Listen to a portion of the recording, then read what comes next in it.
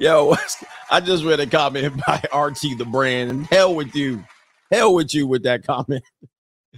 Oh, my God. Anyway, man, what's going on, everybody? It is Coach Greg Adams back in here with another YouTube live stream.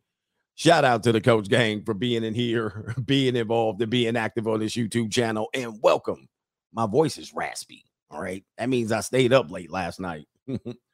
All right. And welcome to the Wake Up Show, part of the Free Agent Lifestyle podcast here on the Free Agent Lifestyle channel. I actually ran out of coffee this morning. It was a hell. I was walking my dog, came back, went into the coffee room. What the hell? I had to rush back out. I know I had the evening intro going on. I got distracted by RT the brand trying to diss. All right. He said, Coach and Hassan Campbell are alike in that it's hard to tell if they are swole or swole fat. All right. Damn. Y'all ruthless to me. Y'all ruthless to me, man. What did I do to you this morning? I'm about to give y'all some information, and then you calling me swole fat. You can't tell. You know what I mean? I'd be like, you know what I mean, during the show, because I got traps and shoulders, left over from the days when I used to be going at it hardcore, pause. All right. But, you can't see the belly deli down here. Come on, man. I'm fat, it's okay. I'm going to get in shape. Did I tell you when I was in Vegas past Saturday, they had an active shooter. I had to run for 45 minutes. I was out of shape. I was going up and down stairs, up and down escalators, running. I was like, damn, I guess I'm going to just go ahead. I'll take the bullet at this point. I had to run in the heat. The Vegas heat was getting to me. 9 o'clock at night, running in damn near 102 degrees dry. I was like, I'll get shot. Forget it. Anyway, I was like, damn, it's time to survive. Anyway, man, shout out to everybody, man. Shout out to the Coach Gang. Do me a favor. Hit the like button. This is going to be a long stream, so you got to wait to Avery. If you're not interested in a long stream, wait to Avery to do the timestamps. Timestamps will be somewhat useless on this stream. All right, so take some time. I probably could see it going long. All right. Anyway, so we're going to review the Divorce Corp video that we're going to go. And Mr. Palmer, this is inspired by Mr. Palmer, who does FCK child support. He did a long stream on this one too, breaking this down. He might have done it in 2 streams. I can't remember. But we're going to break it down because what a lot of people don't understand about the industry that we're talking about, oftentimes they'll just say, well, you're mad because it didn't work for you. You know what I mean? And yes, of course, nobody wants it to happen to them. And then when it does happen to them, oftentimes they don't want men to speak about it. They do their very best to try to, persuade or dissuade men from even speaking about these issues. And then when you speak about it, they say you're just bitter and hurt and it didn't work for you. Well, when I give you these backgrounds, I'm just trying to warn you about what's going on. I'm not trying to persuade you to not get married. I'm just telling you what you have ahead of you. Many times people get married. Men are optimistic about marriage, but if they don't do it in the right way, like our guy Moose Locks, if they don't do it in the right way, you're going to be a statistic. All right. These statistics are dismal. Does it mean it's going to happen to you? Likely to happen to you? Yes, it's likely to happen to you when you read these statistics. However, does it mean it's going to happen to you? No.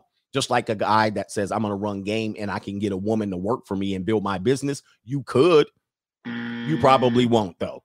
All right. So, yes. So, and if you get married, you're more than likely to get divorced and you're more than likely to come out unscathed. But you're more than likely to get divorced, but you could stay married. You understand what I'm saying? All right. So anyway, do me a favor, hit the like button. I don't want to waste too much time. We got $CGA Live for the support, the CGA legal fund in here. We're protecting Coach Junior. We're protecting the physicality of, or we're protecting the kids from being human shields from a baby mom terrorist who is using the third attempt to extort CGA. All right. So this is how it works. We're going to tell you how it works, so you can make your contributions to the legal fund right there. All right. This is a donation purely out of the heart for the knowledge that you're going to receive here today. Also, what is it? PayPal.me/Coach Greg Adams also is a place to donate for the legal fund to protect kids from being used as human shield against emotional people who are probably at their wits' end financially and looking to survive themselves anyway. You know what I mean? It's just what it is. Where we at here? We're going to do the early contributions. Oh, you know what we need to do? We need to break some news, but we're not going to break news with Stereo Shaheen, or we're not going to Stereo Shaheen breaking news, but We're going to say, what's going on with Biden? You're a freshman at the university? What? No. You look like a freshman. Well, what do we have here? I told you to do Biden. All right. Biden got test positives for C-19. Uh-oh. Could it be? Not so much. Oh, it could be. All right. Hey, in this situation here, for whom the bell tolls, Joe Biden tested positive for the Hong Kong flu. And in this situation now, they'll be all right. You know what I mean? I can't wait till he gets up there like Trump and takes his mask off in defiance. They're probably pumping him with all kind of, well, I can't say it. I can't say it. New world order. They're like, yeah, but anyway, man, there's no more news than that. If we hear something else, we hear something else. But I told Joe ass to do Biden. All right. Anyway, there's no story there until we hear he's goner. All right, then that means Kamala Harris. Hey, Biden, stay alive for at least a couple of years, man. Kamala Harris at the helm? Hell no. Nope. Now, that's an empty shell if you ever seen one. Kamala Harris. Good Lord. Empty shell. that person is empty, bro. So I would not be able to survive here. What are we doing here? All right, that was our breaking news. Let's get to the earlier contributors to the show. We got the Cash App first. Let's represent on the Cash App. Did I get Brian Usury? I did get you yesterday. What did you say? I did get you at the end yesterday. He says, for spitting truth and cracking me up. Yes, indeed. Yes, indeed. Shout out to who is in here. We're going to call you Reginald G. Tuition, coffee, and gas. All right. You got to put that up front. Pause. Just put that up front next time. You know what I mean? Wait a minute. Am I seeing what I think I'm seeing? Hold on. I ain't woke yet. Red Cash.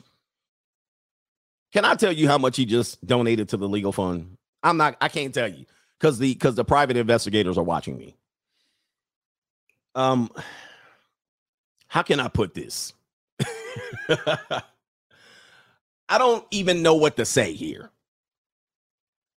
I'm being watched so heavily right now. I can't even tell you how much he donated, but it's significant. I do want to give. He dropped a significant portion here. Lawyers will be hired on this particular portion. Yikes. But let me just say this. I don't know, man. What do you want me to do? You want me to shuffle right now? There's something that I want to do here. Yeah, it's in the neighborhood of that. It ain't $1 million. It's not 1,000. Don't worry about that. But it's more than what a sponsorship would be. All right. So, wow. Hold on for a second. Coach is doing some shuffling. We go shuffle on this one. We definitely got to shuffle. I can do some shuffling too. Look out, man. What you going to do? Look out, boys. It's coming through. Yeah, man. Woo! Well, we're going to go ahead and pack up the show. Thank you very much for joining us. We appreciate you. We're out of here. Peace. Just kidding. We back. Oh, my goodness. I was like, I don't have to do the rest of the show. I've already met my quota. Bye-bye. Anyway, wow. Legal fund will be obtained, and I might clap some Kaylee cheeks tonight. Well. Anyway, shout out to you, brother. Do me a favor. I'm going to have all kind of emails. Email me. We'll get you some books, autographed copy of the books. We'll get you a Free Agent Lifestyle t-shirt and all of that stuff. And I'll give you access to all of the teachable programs on the formats over there are Teachable. All right. That's what we'll do for you. Email me, brother, if that's what you desire. We really, really appreciate it over here. We do. All right. Anyway. Whew. There we go. Wait, man, I'm distracted. All right. So shout out to Albert Ingram. He says, I was called a pervert because I know the age of consent. All right. You were called a pervert because you know the age of consent. Well, that's classic, right? That's classic shaming tactic. Like, that's like, oh, you know the IRS laws? Shame on you. In this situation, man, somebody actually gave me a story about the police chief in Richmond a couple of years ago. It was a female police chief, and her daughter was out here allegedly getting trafficked by allegedly a PIMP, but it was her 34-year-old boyfriend. Her daughter turned 18 and was getting them cheeks clapped by an older guy. Are you a freshman at the university? No. You look like a freshman. All right. So when it comes to this thing, man, I'm telling you, man, listen, the more on the dark side you go, the more you realize there's a lot of young women that are ready. They're ready and willing to put themselves out here in these streets. And this is why if you have a daughter, you're doing your best to protect your daughter. But when your daughter's removed from the protector, you can no longer do so. And then she'll end up like that goofball yesterday that I showed you complaining about rent. All right. And you're like, you goofball. And then they were doing what? Giving up cheeks. Guys, believe me, some of y'all's daughters out here giving up cheeks. And they, another sad story here. They're preparing to do this right when they're in high school preparing to do this. I have a bunch of cautionary tales about young girls. They're 17 and they're waiting to turn 18 to get in these streets, right? In these streets? They're waiting with bated breath and you don't even know it.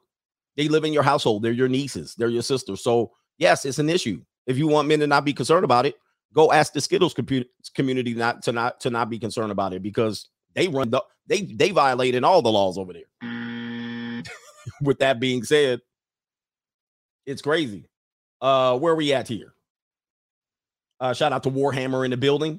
Yes, indeed. Amari McBride is in the building with the Santorini Greece Fund. Yes, indeed. Santorini, Greece. It's going to be wild out there when I'm an old man. Shout out to XL Pro Services. Appreciate you, man. And then one more for the brother over there. Woo! Got the legal fund going now. All right. So we got, let me check a couple of PayPals. I almost missed it. I was like, what is that? Did somebody get paid? We got KT King. Oh, you know, KT King fired up for this show. He says, CGA, good morning. He says the phrase that you don't know your wife until you see her in court is very appropriate for this morning's live stream. In your free time, check your email. The new Hit It or Quit It list is up. I sent it yesterday. Okay. I'm going to check that out. Your Hit It and Quit It are always interesting, brother. So I'm going to check that out. Last one, and then we'll get into the show because this show is going to be a nightmare. All right. Michael says, Coach, did you see the 50-50 custody and alimony bill that was vetoed in Florida? The divorce lawyers formed a special interest group, placed a call to DeSantis, and it says, got it vetoed, shaking my damn head. All right. So, guys, I'm going to tell you, the bloodsuckers of the poor, which you guys, poor people are more likely to get married than anybody and then violate every rule of a marital contract like crazy, like, right? So, it says right here, part of the bill will require judges to begin with the presumption that children should split time with equal parents. Oh, they got it vetoed. I'm telling you guys, lawyers, let's get into lawyers. You guys might think that if you hire a lawyer against your ex-wife's lawyer or vice versa, that person's going to be the adversaries. They're going to have an adversarial relationship. And this documentary will point that out. That's not necessarily true. Both of them are members of the bar. Both of them are members of the clown circus called the family court. All right. In which they'll call it like justice center. There's no justice that goes on in there. All right. But what they do is they lead off the emotions of one party and the logic of the other party, where there should be a presumption of 50-50 custody. Like Ron DeSantis is actually saying in his bill. Many states are now putting that in, but it doesn't prevent the woman from lobbying claims against you to get custody, right? So it's just like a prenup. You can have a prenup, you can have a trust. These are things that men want solutions from, and they always ask people that never been married. All right, they're like, hey, give us solutions for how to protect our assets against marriage. And that person they're asking ain't been married. You're like, how would he know? Right? And they have no solution. So if you have these things, all it does is give something to fight about. So there's a presumption of 50-50 custody in most states. But if a wife or ex-wife or a husband or ex-husband says, well, this person's been abusing the child in any way, now that presumption goes away. And now you're in court trying to prove if you abuse the kid or not. See, these are the things that people don't know about and you're unaware. You're misguided and undecided. You just don't have the information. So just because you have a protection like a presumption of 50-50 doesn't mean that a woman won't go in there and say you've been abusing the kid. And abuse doesn't have to be sexual or physical. It can be verbal or emotional or whatever they come up with. And then they will find these pseudo psychologists, these mentally ill psychologists, by the way. Many of these psychologists be on medication, let it be told by CGA, allegedly. Then they get any psychologist to come up with anything that they can wipe their rear end with, and they'll come up as some sort of proof. Oh, this person has this and that. This is an industry that you don't want to go toe-to-toe with unless you're in the position to go scorch earth. All right, unless you just want to go in there in ignorance, you're going to get your ass kicked. Okay, that's just basically what it is. All right, so understand what's going on. If you don't give a damn, all right, go in there. Go in there and actually act like you don't give a damn, because they're not doing anything what they would consider legal. You're participating in something. Basically, it goes down because you agree to let it go down. If you just give them the middle finger, be like, kiss my ass and go in there, because it's what they're doing is they have no legal precedence. That the Supreme Court can't do anything if they fuck around and do anything illegal to you. You can't take it to a higher appellate court. It's not a legit court. It's only legit because you make it legit. Okay. And then they can do things because you agree to it. They can attach things to your credit. They can attach things to your to whatever it is. So I just want you to understand that it's real because you make it real. And the only reason it is real for men is because they fight for custody of their kids. If the guy goes, well, forget the damn kids, which many men do because they don't want to fight, then it becomes unreal. It's not a real court. They don't have juries. They don't have anything that is protected under the constitutional law. They don't have the right to confront your accuser. They don't have perjury as a punishment. They don't have anything in terms of they can't arrest you for anything that they put in there. There's non-arrestable offenses other than contempt of court. Like there's nothing that they can arrest you for. You can go in there and say, kiss my ass. All right. And then they can't do nothing. Right. So it's not a court in the court idea of the courts or what you think is the court. And the only reason these attorneys go in there and they respect the judge is because they all on the same team. They have multiple cases. They're not fearful of the judge. They're fearful of the judge interacting with them in multiple cases. They're only going to see you one time. So you can tell them anyway.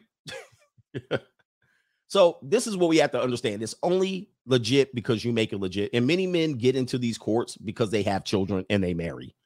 Plain and simple. Plain and simple. Most of the judges, even that are over your cases, they're not voted in. You don't vote them in like you would do a judge in your county. They're not voted in. All right. They kind of move in through the networks of how they move in. Number one. Number two, many of them aren't even real judges. They serve as a commissioner. Like in child support court, they'd be like, we're the commissioner. Are you a judge or commissioner? What is your title? The hell is your title? What are you? And they play this game because you play, because you want to see your kids. And the whole time is that the person holds the kid hostage. They'll take 3 attempts in the entire custody battle, which the 3 attempts are going to be custody exchange, custody preservation, or modification of child support. Okay. And they will make 3 attempts or more in your parentage. And the only reason you care is because you want to see your kids. All right. So let's go through here. I know people don't want to hear, you know who don't like me telling you this, right? New world order. They hate me telling you this. Right? They absolutely despise it. Let's go through some statistics here. Let's go through the statistics. So yeah, I mean, they could act like they could do what they want, but the only reason you do what you want, you do what they want is because you care about your kids. That's it. That's it. If you didn't care about your kids, you could just be like, do whatever you want. Bye. Just keep it moving. All right. So let's talk about this. This is a WP-lawyers.com divorce statistics here. We're not trying to scare you. But most men care about their kids, and most good men are the ones who get punished in family court. Let's see here. The deadbeats, the true deadbeats, don't get punished in family court because they don't show up to the court. They don't even show up. They just be like, anyway. All right. It says right here, almost 50% of all marriages in the United States will end in divorce or separation. We'll go through that statistic really quickly in depth. Researchers estimate that 41% of all first marriages will end in divorce. 60% of all second marriages will end in divorce. 73% of all third marriages end in divorce. One thing you have to understand is that when you have the 50% divorce rate, that highly includes these second and third divorces, right? And so people who get married twice, you're damn near idiots at this particular point. If you get married a third time, you're stupid. All right. I mean, you're absolutely stupid. But anyway, I can understand one marriage, but 3, you're an idiot. All right. So anyway, in this situation here, let me give you the quickies, and people have already had this right here. Every 42 seconds, there is one divorce in America. We won't even, every 16 seconds, there is a marriage in America. There are nearly 3 divorces in the time it takes a couple to recite their wedding vows. More than 172 divorces occur during the typical romantic comedy movie. 430 divorces happen during the average wedding reception, which is 5 hours. It says right here, there are 5,975,768 divorces over the course of an average first marriage. By the time one marriage ends, which is an average of 8 years, there's been almost 6 million divorces. 6 million. Over a 40-year period, nearly 70%, 67% of first marriages will terminate. And this is why I always tell people, especially people that have never been married, I'm like, why are you even why are you even opening your mouth? But I always tell people a length of a marriage does not indicate success. It does not. Length of marriage does not indicate success. Just because somebody stayed together doesn't mean that their marriage is successful. As a matter of fact, I have something to show you that proves my point on this one. This article basically says right here, the divorce rate today is lower than a decade ago. And it says right here, the divorce rate between 2018 and 2019 is significantly lower than 08 and 09, which 08 and 09 is one of those situations like you can't really use that as a measure because 08, 09 was the housing crash. And of course, there were significantly more divorces during the housing crash. So being that it's lower, it was because there was an anomaly there. There was a significant event. In 2018, 2019, there was not, but there was in 2020 and 2021. So the divorce rate skyrocketed also during those during those years. And I would love to see the difference between 08 and 09 and 20 and 21. Okay, it's probably somewhat closer. And it says, despite a slight increase in 11 and 12, the divorce rate has fallen overall throughout the last decade. Let me go back and source something else. The marital rate has fallen as well. Okay, so there's lower divorces, but there's lower marriages. Here it is right here. One of the main reasons for there being less divorces, not because more people fell in love, right here, it says is due to high attorney fees that can rack up a whopping $12,000. So people aren't getting divorced because they're in love more and the marriages are stronger. They're staying married because high-ass attorney fees. This article admits it. It's not all because they're in love and people know better.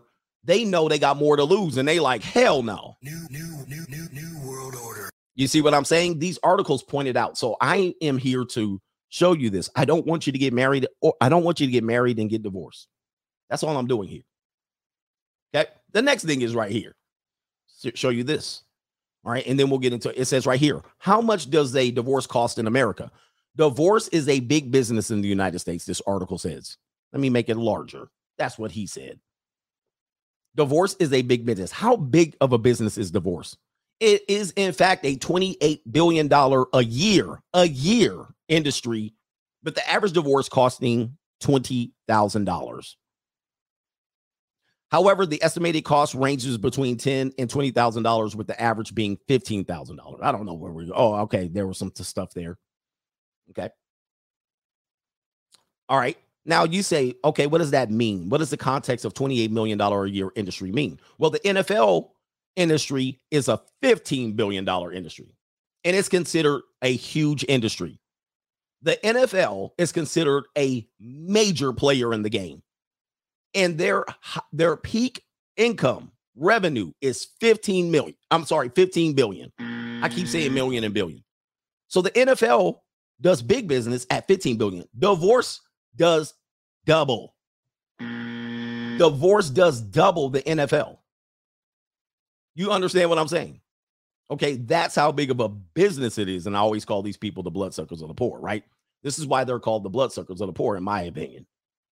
Right, because these people hide behind that they're doing justice, but they're not doing justice. They're breaking families. This is what they're doing. And they're using the emotional They're using the emotional ex-wife more than likely because 70 to 80% of divorces are filed by women. They lead the cause. If women didn't file for divorce, there would be no divorce court. There would be no $28 million business. It would fold immediately. But divorce lawyers, let me give you another indicator right here.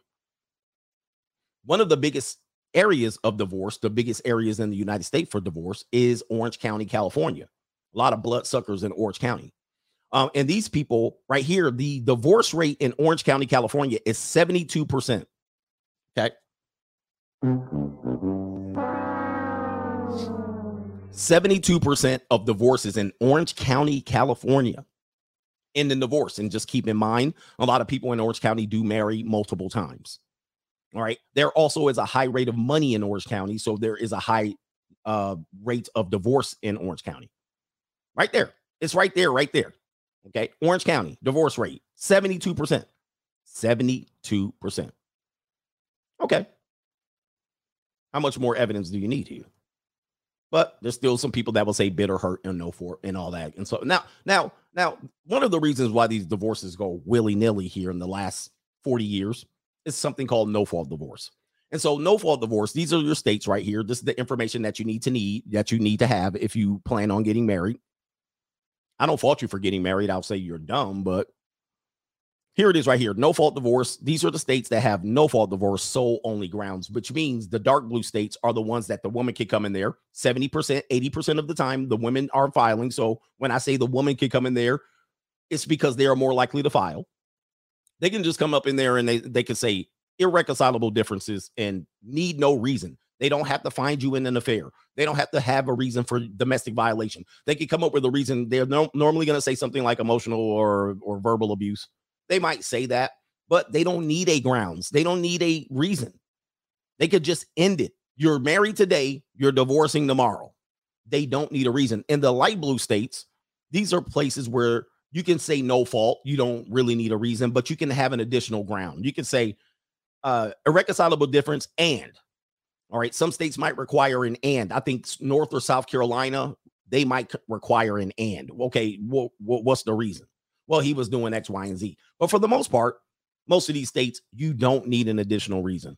You don't need to catch somebody cheating or any of that. Okay. So everybody knows what we're talking about here. All right. So now I'm giving you a lot of information. I'm trying to get through a lot of information here. Where are we at? Common reasons why divorce happens. But again, there's no need for a reason in most states. But let's go through some common reasons. You might be surprised at some of these. According to this article, it says little or no premarital education or religious differences.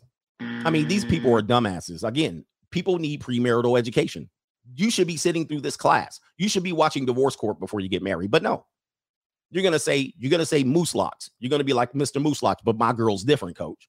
Well, I don't know why you would get married if you have religious differences. If you pray to different gods, you have no reason getting married. All right, let's go to how did they go from 11 to 9? Give them a buzzer. 9, lack of support from family, monster-in-law. All right, number 8, health problems, in sickness and in health, but people are getting divorced for health problems. All right, domestic violation, in which we always say 70% of people, women who are in, this is proven.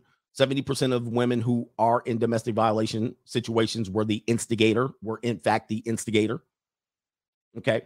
1 in 4 women will be domestically violated, as opposed to 1 in 5 men or 1 in 6 men. It's very relatively close as to who experiences domestic violation. But according to courts and court of divorce attorneys, men never experience domestic violation. He is always the perpetrator. Let's continue. Substance abuse. I always tell you, if you marry somebody that is an addict, a weed addict, a smoker, a drinker, an alcoholic, a pill popper, they're on mental health meds, you're likely going to get divorced. It's going to be ugly too. If they're on any substance, the likelihood of you getting divorced significantly increases. And it's going to be a bloodbath. What about the next one? Financial problems. Well, go figure. For rich or for poor, right? Let's go down here. Getting married too young. Oh, I was young and dumb. All right. Now I'm going to go out here and find other men. The divorce happened? Where did all the men go? What are we here? Too much conflict in arguing. That is high. Look at that. Too much conflict in arguing. Too much conflict in arguing. These are I mean, who gets in marriages for this? But this happens all the time. What about infidelity and extramarital affairs? We looked at the statistics of that. It is almost even as to who is cheating. And for better or for worse, I would probably say women cheat even probably better, if not more than men. But you would never get them to what? Admit that. And then the number one, lack of commitment. So imagine lack of commitment. So imagine you get married, you're in a no-fault state. Lack of commitment is the overriding factor for a divorce. She walks in, 70%, 80% likelihood that she's going to walk in and divorces you. You're just not committed. She says, I'm not happy. And divorce grapes you to kingdom come and takes your kids. This is the industry that you're fighting against, right? And let me go ahead and close tabs. Let's see. Do I have to cover this stuff? Let's see here. Let's go ahead and make this larger. That's what he said. Let's go through 144 years of marriage and divorce in our country here. This chart I used to show all the time. Here's the charts that you have to look at here. The blue line represents, oh, shoot. Where is it here? The blue line represents the amount of marriages in our country. The orangish line or yellow represents the amount of divorces and where there have been peaks. In tough times, there are going to be peaks. World War II, peak. Great Depression is going to dip in, is going to be a dip in divorces and whatnot. That's going to significantly impact what goes on here. Then you had World War II ends, and then you have a peak here of peak marriages, peak divorce, the baby boom. All right. And then after the baby boom, obviously, you can see here, people got less married, less divorces as well. And then you see this buffalo hump like that is on the back of some of these people's neck. You see a buffalo hump right here. What does this indicate? Well, you had a lot more marriages, but you had a lot more divorces as well. This indicates the feminist movement. This indicates the what? No-fault divorce, institution of no-fault divorce. So you had less, but then you also had the flower child, women going out there, leaving their families and starting families young. Then you also had no-fault divorce, the feminist movement, and wealth. And you had a significant impact into the 90s. And now people woke the hell up. 3 generations of divorce, people woke the hell up. So you have way less marriages than you have less marriages in our country than in any point in the history of the United States. And this line is plummeting by the year. You also coincidentally have less divorces, but that coincides with less marriages. So when people will say there's less divorces now, well, there's less marriages. Okay, so you can't say the divorce rate is declining without acknowledging the marital rate is plummeting as well. All right, we're giving you a lot of crazy amount of information here. All right, what about these things right here? Because people are going to say, well, how do I protect myself in this situation? So the reality is, I'm going to give you what happens. There's 3 calculations you're going to affect you when you go through a divorce. See, I'm the expert here. I've been in family law courts for 7-8 years consecutively. I know what's going on here. I got a pseudo law attorney degree, paralegal. A lot of people say, what if I get a trust account? What if I get a prenup? Well, a prenup protects you in one calculation and one calculation only. And that calculation is potentially how the community property is going to get split. You might be able to put in something related to alimony as well, but there's 3 calculations that you will get. When people say men lose half, that's not necessarily the case. You could lose more than half. In Hulk Hogan's case, and we use celebrities as context because we don't know what goes on in the private courts because they most of the time conceal it and hide it from the public. The only time you hear about what happens to a man is that the man just goes, hey, I'm going to just tell everything, and then he gets shot down, or when you see a celebrity and he gets roasted. So Hulk Hogan lost 70% of all of his earnings, all of his property, and so forth and so on. And the reason why you do that is because there's 3 calculations. The calculation number 1 is always going to be community property or division of assets. That's going to be the first calculation. That's mostly what you want to protect if you're going to do a prenup or a trust. Some judges are busting that up in these kangaroo courts, but that's neither here or there. That's neither here or there. So you first have the division of property. Let's go ahead and show you the map here. If you are getting married in any one of these states, this is what's going to happen. Let me see if I can make this larger. And that's what he said. Here's the map here.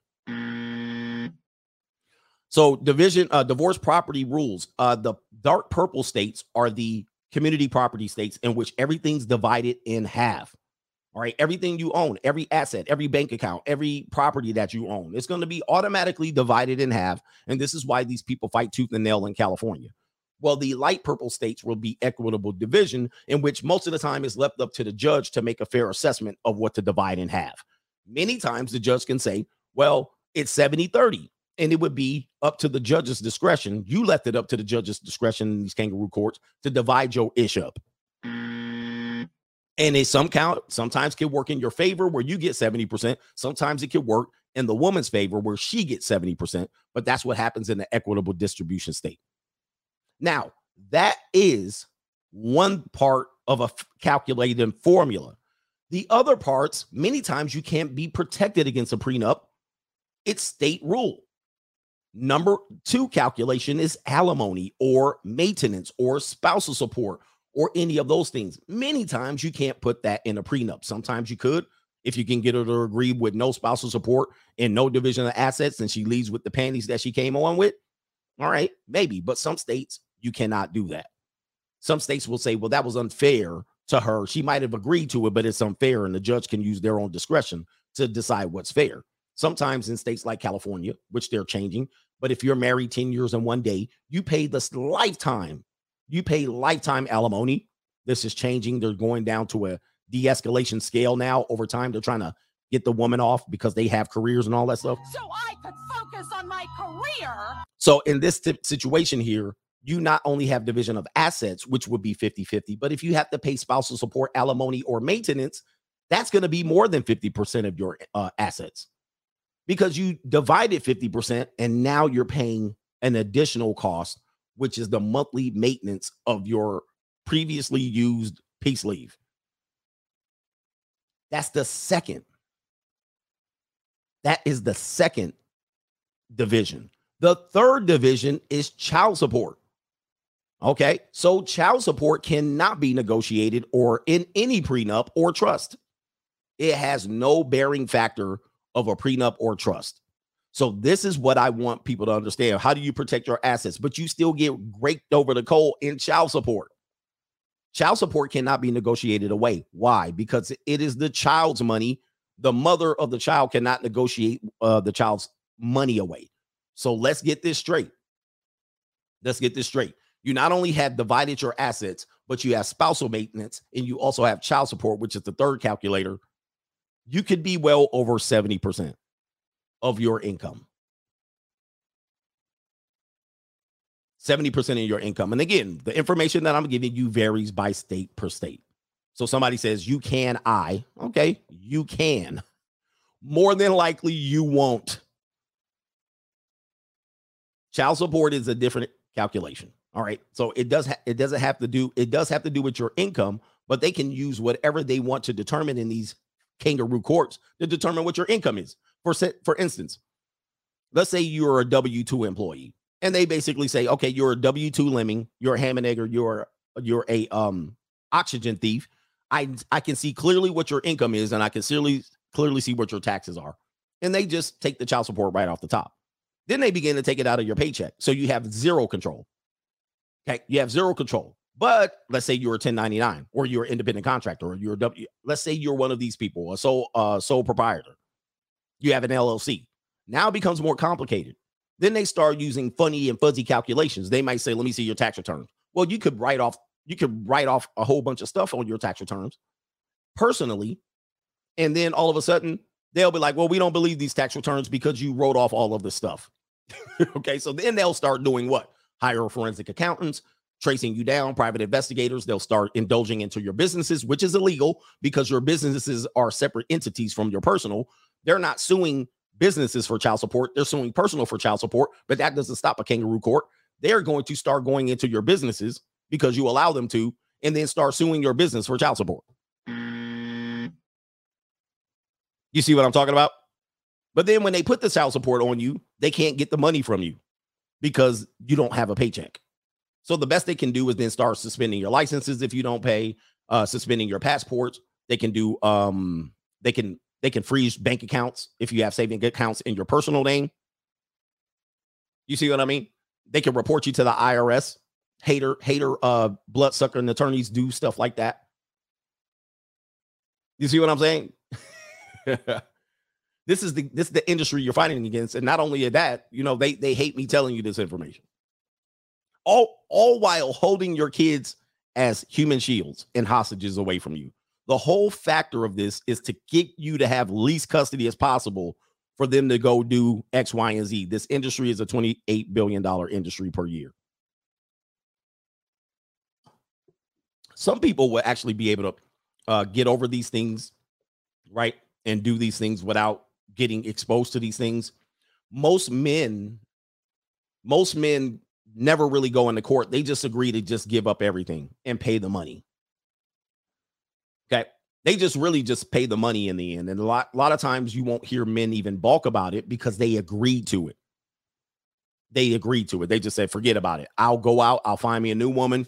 You have the kids 85% of the time. I'll see them on the weekend. I'm not fighting because I don't want to pay the leeching attorneys. I don't want to participate in the family court system. You keep the kids. I'll walk away. Now, the trap into that is when you do that, if you do that at an age where the kids are young enough, the woman is going to poison the kids and say, you don't care. She's also going to play the hero and say she pays for everything. I pay for everything and I had to take care of everything. And your dad's a deadbeat and he don't love you. He loves that other woman, or he loves his lifestyle. He loves to travel. He don't love you. And if the kid's young enough, that kid will believe it. Meanwhile, he's paying for everything and he agreed to pay for everything. If not everything, you know what I mean? Right? So it's almost a no-win if you have an evil, vindictive enough woman. Many women go through divorces and they don't go this route. I just want to let you guys know. Many women that go through divorces, they don't even go this despicable route. But our country, because the divorce industry is so financed by women filing for claims, they let this go. They let this go. And you're going to see when we break down this documentary, these lawyers admit to everything we talked about right now. They're going to fully admit it. You're going to hear from their own mouths. Not just from me. You're going to hear it from them in this documentary called Divorce Court. But before we get into that, we're going to go through the contributions. And I appreciate it. Do me a favor. Hit the like button. Hit the like button. Somebody says, is it Divorce Corp? Yes, we're going to break down Divorce Corp and we're going to play it. I'm going to try to skip around, but we're going to play it. We're going to listen to it. We're going to fair use it. Okay. And all of that stuff. Hit the like button. We need 800 likes. I don't want to have to do belly deli. I want to keep this momentum going. All right. We're going to end up, but we're going to go over on the Cash App over here. Your boy, Cesar Ramirez is in the building. All right. Cesar Ramirez. Jones G says, Biden used to sell Paxlovid. He all right. All right. I'm not sure what that is, but yeah, he'll be good. He's going to use stuff that's not going to be available to you, right? Yes, he is. New.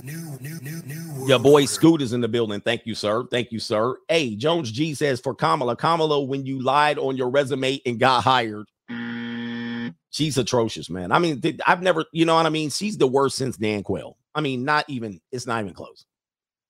And people can't say these things because if you say it, you're attacking what does it call it? POC?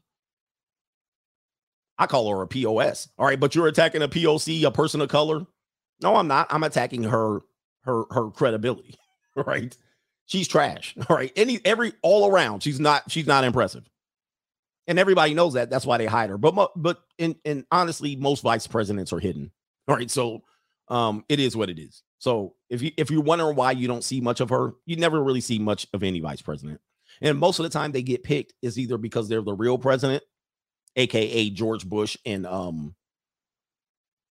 you know who I'm talking about. He was the real dude running the stuff, or they were a competitor in the primaries and they needed to use this person to get some sort of state representation. Like Kennedy needed Texas, so he hired LBJ as the vice president and put his ass to the side. And LBJ said, "Not so fast. When I see your ass in Texas." Yeah. All right. So we're going to part your hairline. Yeah, but Dick Cheney was one of those presidents behind the scene. And, Al Gore was a legit contender against Clinton, and he needed Al Gore's representation, right, in his state. So a lot of times they do it, and then they put the guy behind the scene, right? Anyway, he said the last KO though say he gave him that last ride. You know what I mean? A lot of times presidents are just figureheads, and we have to understand that. The only one that wasn't trying to be a figurehead was Trump. That's why they were trying to get rid of his ass. They're like, he taking this seriously. All right, Shelby, NYC, 41-year-old ninja rebuilding from a custody case. So these guys speak from experiences. You go through a custody case. It's lethal. It's lethal. You're taking on a lot of toxic everything just to defend yourself from your God-given right, which is basically just extortion. Elijah Bryant says, one of these days, I'll send a sponsorship. Thanks, CG. I appreciate it. It's all good, man. Somebody covered y'all's back today. Cheap drum hacks.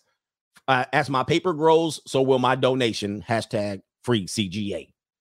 All right, man. These divorce attorneys going to be mad at me today. But they know not what they do. Shout out to Miles M. And that's a significant contribution. Appreciate you. We'll go over to PayPal briefly. All right. KT King also has something to say. Child support is not judicial. It is an administrative. It is administrative as it is part of the executive branch of government and not part of the judicial branch. Absolutely. People don't know this. It's not judicial.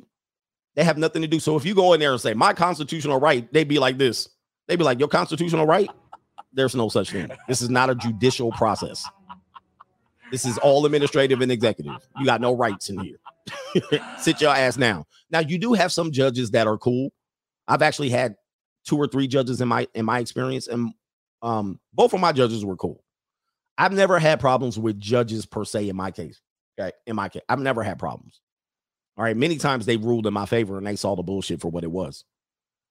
So that, needless to say, I've seen where it was cool. They don't want no smoke. They just kind of like, going through the process and trying to keep it as fair as possible. Still doesn't prevent you. You still going to spend money though. So that's the problem. You can have a cool judge, but you still going to pay money though. I still had to pay money, thousands of dollars, like here and there on extortion attempts. And women can extort you and say, he still got to pay. Like, it's actually mind-boggling. It's actually mind-boggling. Shout out to KT. He says their program is voluntary and they can't force anyone to consent to participate in it. Yep, they can fly it around and we're going to serve you and you need to show up. If you don't want to, let's say this. If you don't want to and tell them that they can do whatever they want to do, they could just let them do whatever they want to do. But most dudes want to fight, and that's what they know. But you be like, I ain't going. Do what you will. You know what I mean? Do what you will or do what you think you can.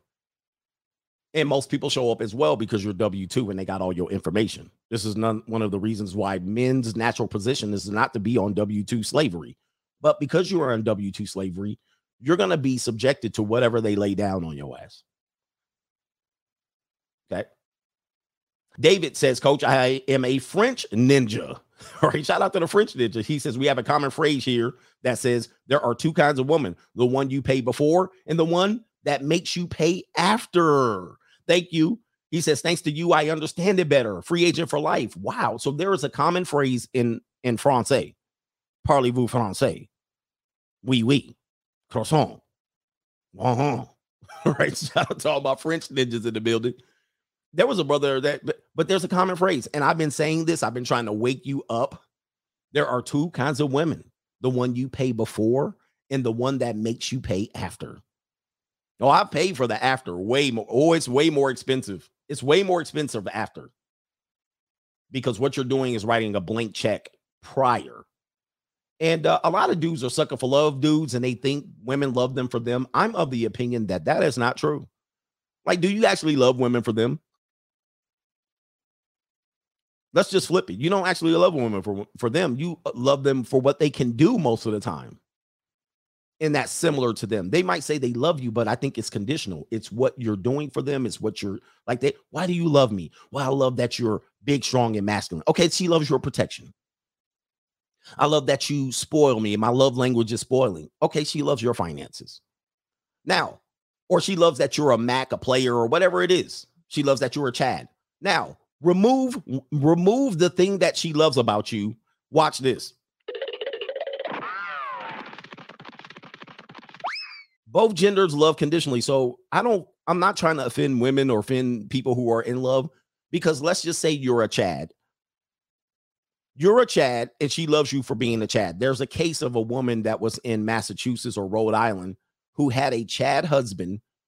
When they got married, he turned into a Brad and he got a corporate job selling insurance, and she couldn't take it and deleted his ass.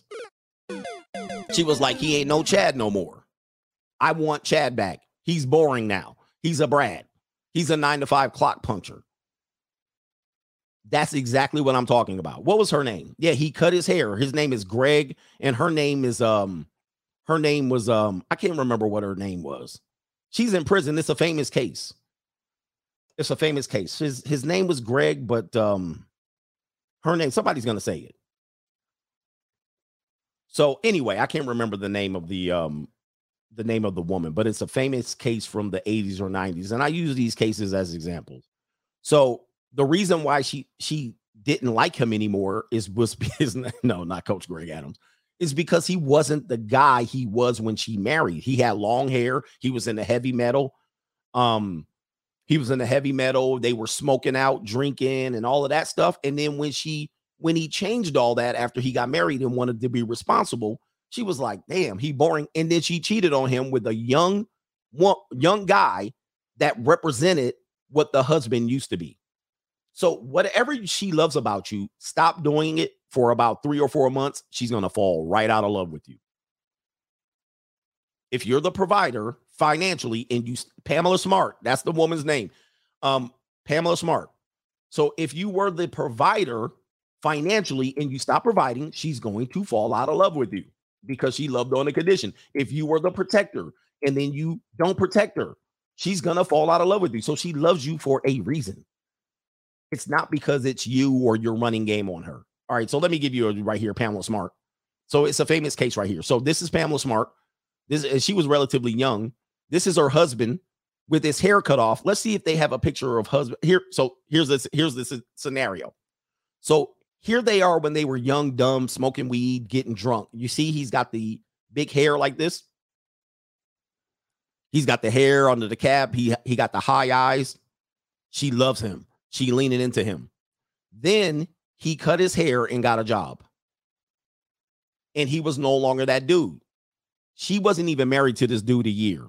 And then she started doing what? Going with this young dude who looks like similarly what her husband represented when he was young.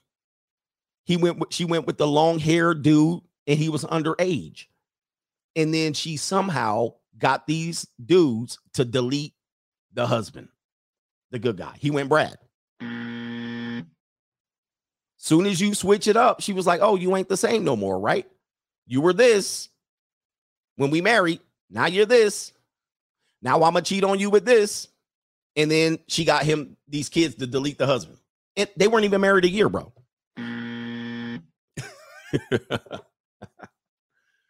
Yo, it is what it is. So look, I cringe when these guys want women to love them for them.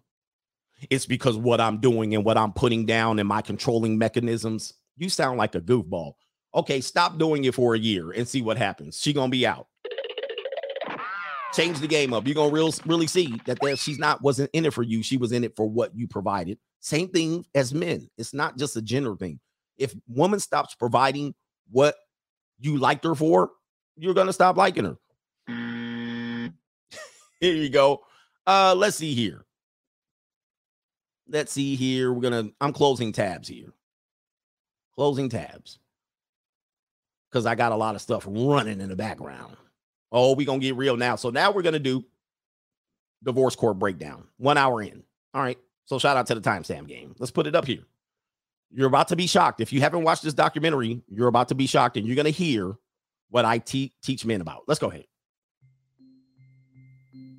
Obviously, they're giving you the statistics. This is a very unclear. It's a little fuzzy, so bear with us. Damn, I had the stat wrong. In this documentary, they said divorce is a $50 billion a year industry. I had it at 28. 50 billion. That trumps the NFL by 4. People get married, they get divorced.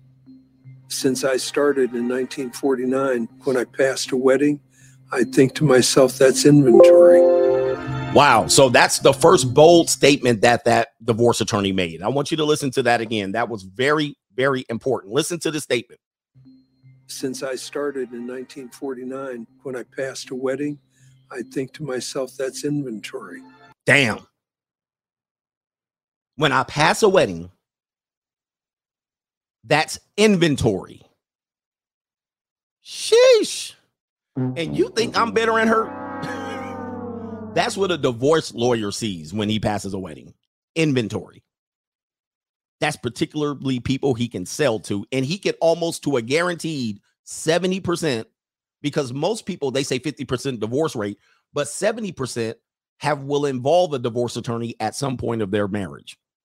So just because of the divorces, the marriages ended 50%, doesn't mean another 20 or 25% didn't even consider the divorce. They considered it. The statistics are that more money passes through family law court than all the other courts combined. Wow.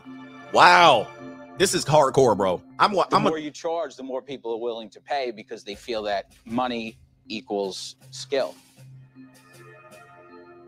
I'm trying to refrain not stopping after everything they say here. Much different from any other segment of society in terms of money calling the shots. Oh, fair use. I've had cases where they've spent $20 million in fees. Fair use. The real standard is how much money can we make off these people? Woo! The real standard is how much money can we make off of these people. So again, when I tell you the divorce industry and these so-called justice centers are not about justice, it's not about fairness, they're about extracting money from you. And they're going to use the emotional hype of women who file for divorces 70 to 80% of the time. She's going to be emotionally hyped up. I'll do whatever I need to do to get that guy who broke up with me or who did me wrong, or he's cheaper, he's worth more divorce than married. And then the divorce attorneys say, okay, how much you have, how much you have. They don't care about winning. They don't care about justice and fairness. They want money. I got money. Continuing. That's the standard. She laughing at you guys. There's an expression that people can get as much justice as they can afford. Woo! And that most people cannot afford any justice at all. Wow, bruh. Jesus Christ. We might not get very far in this. That's Gloria Allred, who is head of the Me Too movement, right? You can afford as much justice. Wait, you can get as much justice as you can afford. That's what it's about. And most people can't afford any justice. So if you're married, highly unlikely that you have excess money to fight a divorce because you're splitting it amongst the household and financing the lifestyle of your kids and your wife. So you don't have no money to fight. Continuing. What's wrong with that? It's a business. It's a business. This is a business. This is not social services. That's the private investigator. Damn, we might not get very far. This right. Yeah, we might have to do part 2 tonight. This is cold. Sorry for the fuzziness of the show. People thought we were crazy getting married after just 3 months of dating. But she had children from another marriage. He fell. And I had my son from a previous marriage, and we just thought, this would be a great way to we could combine our families and raise all these children together, and we were like the Brady Bunch. Yep, you could. The Byron Bunch. Dumbass Gump move, right? So this is why we tell you don't do it. It might seem like a good idea, but your ass got it. I just couldn't have been happier. I've got this wonderful new wife and a new family that we're starting together. And, for whatever reason, it just didn't work out. Excuse me. The biggest single reason for divorce in this country is marriage. Shit. So this is an attorney. This is one of your family law attorneys. Dude, they laugh at you. Look at how they laugh at you. Many of these people are married too. But look at how they laugh at you. I can't continue. Each year, about 4 million people get married in the U.S. Although some people plan for months, a basic marriage ceremony can be completed in 10 minutes. All that's really required is proof of age and a $50 fee for a marriage license. Easy to get in. Getting divorced is far from easy. Litigation lasted for over a year. 17 months for a 23-month marriage. So that happens to you'll be fighting longer than you were married. Or like in my case, I've been divorced for 10 years and I'm still fighting in court. I was married nearly 9 years. I've been divorced for the last 10 years and I'm still fighting it. So it's never ending. We were only married for a year. We've been going through our divorce for a year and a half now. I was married only 4 months, and my divorce has lasted now over 6.5 years. I'll be close to 8 years. 8 years. 8 years. Why is divorce so difficult?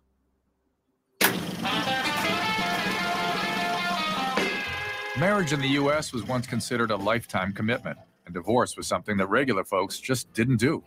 Back then, divorce was considered dirty, both for the people getting a divorce and for the lawyers handling it. There could not be a divorce unless there was fault. Fault usually was either adultery or cruelty, which was the word for abuse. There we go. So again, now they're going to talk about what I talked about earlier. The feminist movement of the 1960s began to change the way Americans viewed women in the home and in the workplace. Activists considered marriage a low-paying job, a trap that you couldn't escape. Because proving fault created such a barrier to divorce, in 1969, then Governor of California Ronald Reagan responded to increasing political pressure by signing the first No-Fault Divorce Act.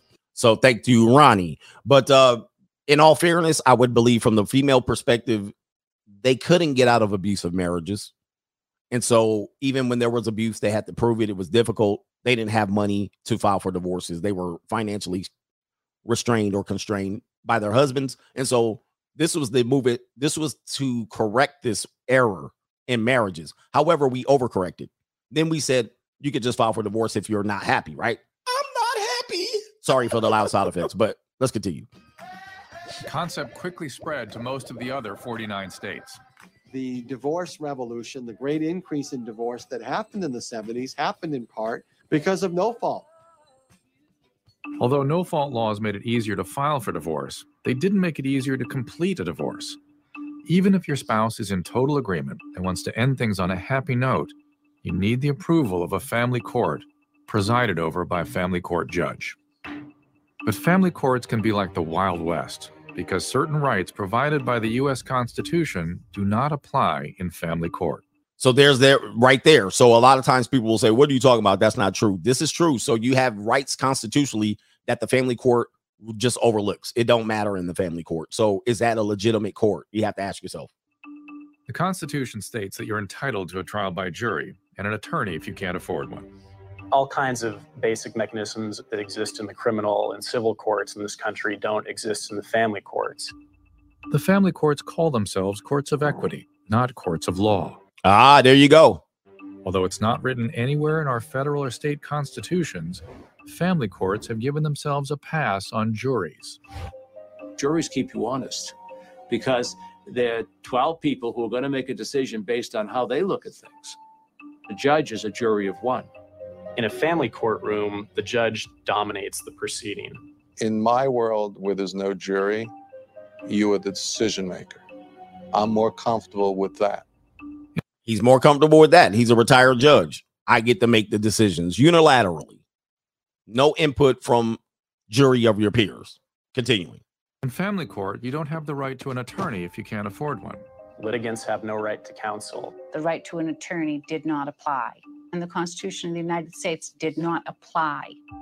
So again, if you can't afford an attorney, you're going to operate pro se and you're going to get your ass kicked many times. Unless you go in there and give them the middle finger and say, kiss my ass. I mean, that's the only way. Or you go in there and you spend infinite amount of time preparing your case, serving documents to the opposing party, serving documents, filing paperwork at the courts. You're going to spend a lot of time as a pro se. So you're not afforded this. You're afforded this right in the criminal and civil court, but not in the family court. Is this a real court? One would think in a court where there is no jury and where you are not given the right to an attorney, our government would simplify the rules and make it easy to represent yourself. At a moment's notice, the judge will recite a civil code or procedure code or a family local rule code or whatever. You'll ask for a clarification, and the judge won't give you the clarification. It always comes back as, well, you should know. We use terms like order to show cause, notice of motion. They're not really user-friendly except for attorneys who are familiar with them. The court is not a friendly environment. People are there without an attorney. For a judge, they're an irritant because they don't know the system. They don't know the procedure. They don't know how to do this. They don't know how to do that. If you are a litigant who is acting as his or her own attorney in a family court, you can often turn the judge against you just by means of the way you behave, your lack of familiarity with etiquette of the courtroom, speaking out of turn. Many people have gone through these child support courts, and what will happen is if the child support is representing the woman's side, the attorney will speak for the woman, or sometimes they'll let the woman, since she is the one bringing the case forward, talk. And she'll get a 4 or 5 minute run burying your ass. Now, they'll pass it to you. What do you have to say? First of all, I don't have to respond to any damn thing she said. The minute you respond, you make whatever she said credible. So then you go to start talking, and they're going to cut your ass the hell off. First of all, they're going to say you violated procedure. You don't have the proper paperwork. Whatever you're saying is bullshit. You're presumed to be guilty and not innocent. They've listened to her story. You ain't going to get no 4 or 5 minute run to bury her ass. And everything you bring up to bury her ass, they're going to cut your ass the hell off. No, Mr. Adams, I told you. Okay, they're going to cut you off. And that's how it works. They don't know what's going on, and there's nobody there to guide them. When you ask for help within the courthouse, well, I'm sorry, you have to go see the court facilitator over there, take a number, and if your number doesn't come up in 8 hours, well, come back again and try over again. So I called around in a law library in Sacramento. Well, we can't give you that information. Wow. What is this? This is like, top secret priest class stuff. The rules of the family courts are documented in the family codes of each state, but the size and complexity of these codes is often overwhelming. This is a civil code when I entered law school in 46. The family law section in this whole book is right there. So in 1946, when he first started, that was the family law code. And when I tell you you're agreeing to this, when you ask the state to marry a woman, which is you would do via marriage license, he's going to show you what you're agreeing to when you marry according to the state. Let's go ahead and show you. That's it. And this is thick paper. This is the family code 2011. Thin paper, small print. Look at this. That's what, and these are attorneys saying this is crazy. These are the people who make money off of you, think that this is crazy. But that's what you agree to right there. That's what you agree to when you say, I'm going to marry this woman. And they don't even know. They don't even know what's in here. Let's go ahead and remember. So why would our government make the family court so complicated for the average citizen? People often say, law is so complicated. Lawyers make law so complicated. And Congress makes law, or legislatures make law so complicated. And there's some truth to that. There's the old saying from Charles Dickens that the business of the law is to make business for itself. The more complicated and specialized family law is, the more you need an attorney. The lawyers. somebody said this is, they think the ism is going to protect them from this. Yep. I'm telling you, these guys are operating in a slight bit of ignorance. The ism ain't going to protect you for none of this. They're going to show you what some ism is when your ass run up in the court. Are the legislatures. They make the laws. The more laws and the more complex they are, the more we have to pay them. With all this complexity, it seems like you have no choice but to hire a lawyer. But this isn't some huge legal battle between two massive corporations. This is divorce. These lawyers can't cost that much money. The rate was $600 an hour. In the Gold Coast of Fairfield County, it's $650 an hour. I'm not saying I'm worth $700 an hour, but that's what I charge. My rate is $950 an hour. That's for one lawyer. They had assistants, people filing. I was being charged for multiple people working at the firm. They said, tell me your hourly rate. I added them together. And I said to the litigants, I want you to know it cost us $27,000 an hour. I said, after 2 hours, we will have spent more than most people in this courthouse make in a year. Okay, so let me just speak on that. Most people's divorces, you go in broke already from your marriage, and your divorce bill is gonna be 3 times 4 what you earn per year. At the end of it, they're gonna squeeze you for all of it. $800 an hour, $750 an hour, and that's an hour. They're gonna spend probably 70, 80 hours on your case, sometimes 40, 50. If you don't throw in the towel, if you don't throw the damn towel in. I have to work 25 hours to pay for 1 hour of an arrogant attorney's time. 25 to 1. It comes down to always money. With so much money on the line, why don't couples force their lawyers to finish divorces quickly? This is a big point here. And one thing here that I want to let you guys know as a means of fighting the system is you can bankrupt an attorney. Okay, just to let you know. Now, if you're one of these people, I don't want to put myself through 7 years of financial stress. If the attorney is squeezing your ass and you're slowly retaining them, bankrupt their ass. I'm just letting you know. All right, I'll just give you a piece of advice. You know they're gonna be mad at me for that one. New world order. Yeah, you just file for bankruptcy on their bill, and they know once you do that, they gonna start shuffling. And they may renegotiate with you. So if your bill tab is like $32K and you put them on retainer and they kept escalating the bill and leading the fight, which they're going to talk about now, what attorneys do to keep your fees from going up. One way to threaten them is to file for bankruptcy. And they can't do nothing about it. They can't do nothing about it. That's actually one of the biggest fears of a divorce attorney is you filing bankruptcy. So let's go ahead and continue. It actually has to do with the financial setup of a marriage.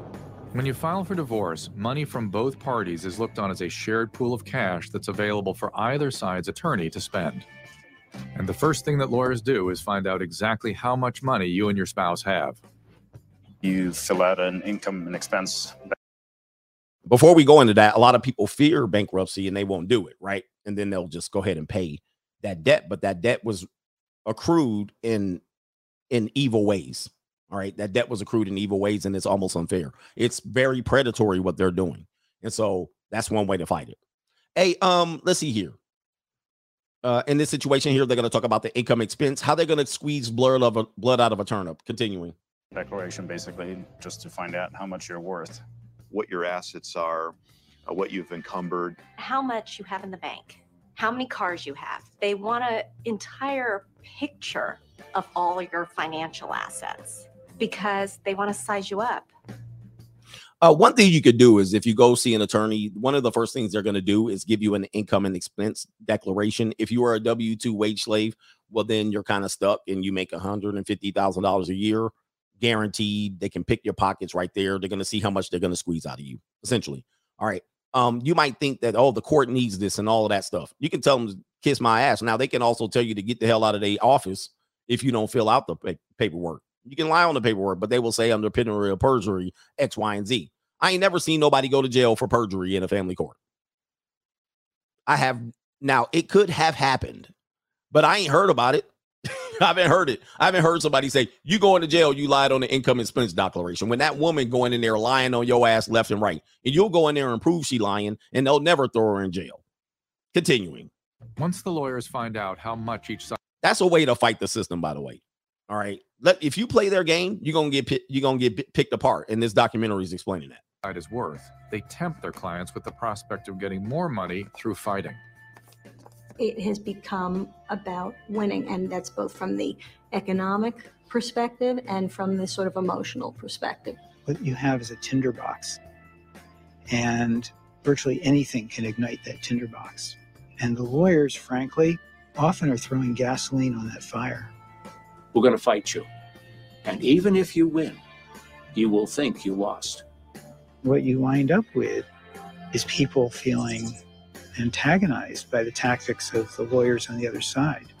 If you and your spouse hate each other like poison and want to get out of the hellhole you call a marriage, you've come to the right place. You've got questions. We have answers. I'm Reno Brack, and this is Brutal Divorce Tactics. The system is an adversarial, polarized system. It turns out the court system is designed to create conflict. All right. So now the court system is designed to create conflict. This is going to be an important section. So now you're going to wonder why your ex is saying X, Y, and Z. And like I've heard lead attorney explain this. You're like, what is she saying? And why is she saying these things? Many times the lawyer is feeding her these things to say, hey, if you want favorable advantages, you must say these things, or I must get you to believe these things about your marriage, that you were abused. And the woman will say, I was abused. No evidence. Many times the abuse is a result of her not doing what she was supposed to do when she got yelled at. Yelling is not abuse. Disciplining is not abuse. But you got disciplined, you got put in your place, but you were abused. All right. And so the lawyers will go forth and proceed with these claims. Continue. Many lawyers encourage their clients to be as aggressive as possible, tempting them with winning more money. And once someone starts making accusations towards you in court, you have no choice but to fight back. There you go. Because if you don't, you could lose it all. Your house, your money, your possessions, your children, everything. If one side is being reasonable and the other side is being totally unreasonable and greedy and miserable, and thus lies the problem. Basically, what the court does is it creates a battleground in which each side hurls the harshest accusations they can come up with because they're desperate to win. There's nothing secret. Everybody's sexual habits and propensities and dirty little lack of hygiene, every detail of their journal and their photographs of them with weird toys strapped to them come into court. One thing I will tell you, if you live a weird background, do not participate in it with your wife. Go pay a hooker or prostitute. Like if you like weird things and you want, this is why these guys that say the ism in the game and I'm going to train my girl and do all of this. If you like to handcuff women, don't do it with your wife. Do only vanilla sex with your wife. Leave your damn vices and leave your damn perverted lifestyle. Leave that out in the other hotel room. Don't do it with your wife, because if you do, or at least expose her to that or show that you have, she's going to bring that to divorce court. Don't tell him nothing. Don't tell him nothing. Don't pillow talk. If you are a criminal, cocksucking corporate thief, and you're stealing money and embezzling money, don't include your wife in it. Include your mistress before your wife. Marital missionary only with the wife, because if you do anything crazy, she gonna bring that kinky stuff into court. And what happens is most guys say, I don't want that exposed. I don't want that kinky lifestyle exposed. So then what do? You end up settling. Anyway, continuing. If you want to enter the circus and you put on the outfit and you want to be a great clown and entertain, the system will certainly accommodate you. You're getting billed by the hour and it gets expensive. And people need to realize that. The more acrimonious it is, the smaller the things that that the parties are willing to fight for, the more they get to bill. Attorneys get paid by the hour. The more accusations they make towards the other side, the more things they ask you to send them, the more papers they file with the courthouse. So this is a guy, this is like a prosecutor charging you. Most times a prosecutor won't charge you with one charge, or a police officer won't charge, police won't charge you with one charge. They'll charge you with 5, right? And so then you're like, oh, damn, I was just shoplifting Doritos. But then they'll charge you with a whole bunch of other shit that, you know, they're trying to get one to stick. So in a divorce, they'll charge you, they'll say parental abuse, send the kids to therapy, custody, X, Y, and Z. They'll have 5 different things that you're trying to fight. And you were like, okay, I'm gonna fight this, I'm gonna fight that. Each one of those things you fight, just go ahead and tack on $8,000. $8,000 for each thing you're gonna fight. The more they earn, and the more it costs you. One party files something, you have to respond. If you don't respond, you either lose by default, or if it's a contempt petition, you land yourself in jail. You're a lawyer, you write a nasty letter. Her lawyer has to write a nasty letter. It's just a great system. Essentially paper the other side until they can't take it anymore. Man, so are they fighting for your justice? As you're saying, these divorce attorneys are saying, well, you know, we just keep filing. We file them. We write nasty letters back. They charge you a quarter of an hour to write a last nasty letter back to the judge, maybe in half an hour. So $300 for her to write, your attorney to write a letter to the other attorney. Then the other attorney writes a letter back, $300. They file it with the court. That's an extra $200 filing fee. So it might be down if they send the other judge or the other attorney a letter, that letter costs you $1,000. $1,000. And they're saying, hey, we just letter and paper each other and file papers back and forth until you say, I give up. Until you look at your bill and you go, I can't do this anymore. What the hell is going on? So then you just sign up to take the L. Continuing. Just paperwork after paperwork after paperwork after paperwork. And there are no limits. When attorneys get started, they have no incentive to stop until you run out of money. You have lawyers who are in it for the money, who are greedy, who will milk the case. If your case is taking years and years, then that means some attorneys just putting in a lot of frivolous motions to delay the case. Yes, sir. You're going to go to court and they're going to say, oh, we got a continuation. But you paid them to show up. You just took like a $3,000 L right there.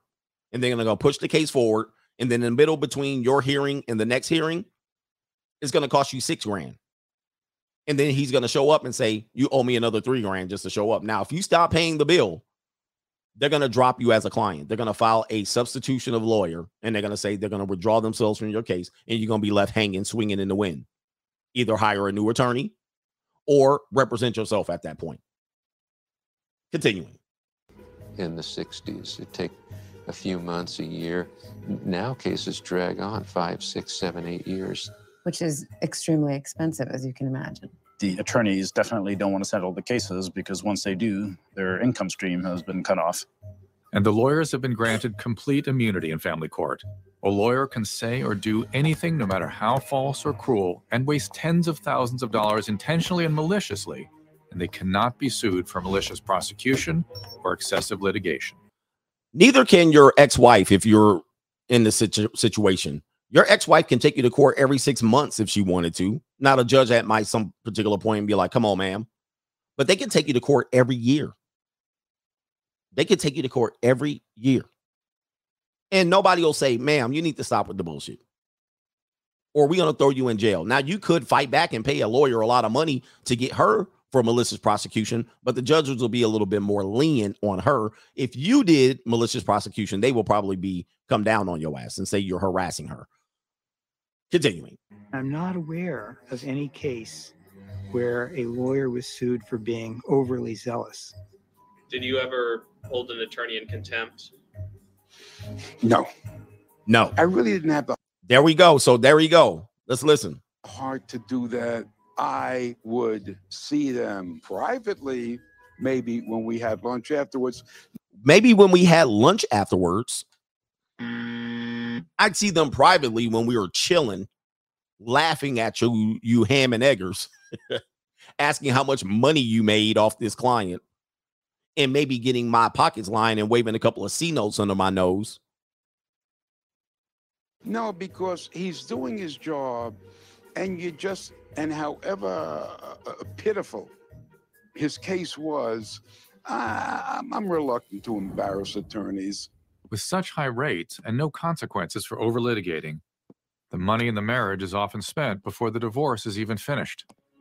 So how do people pay for all this?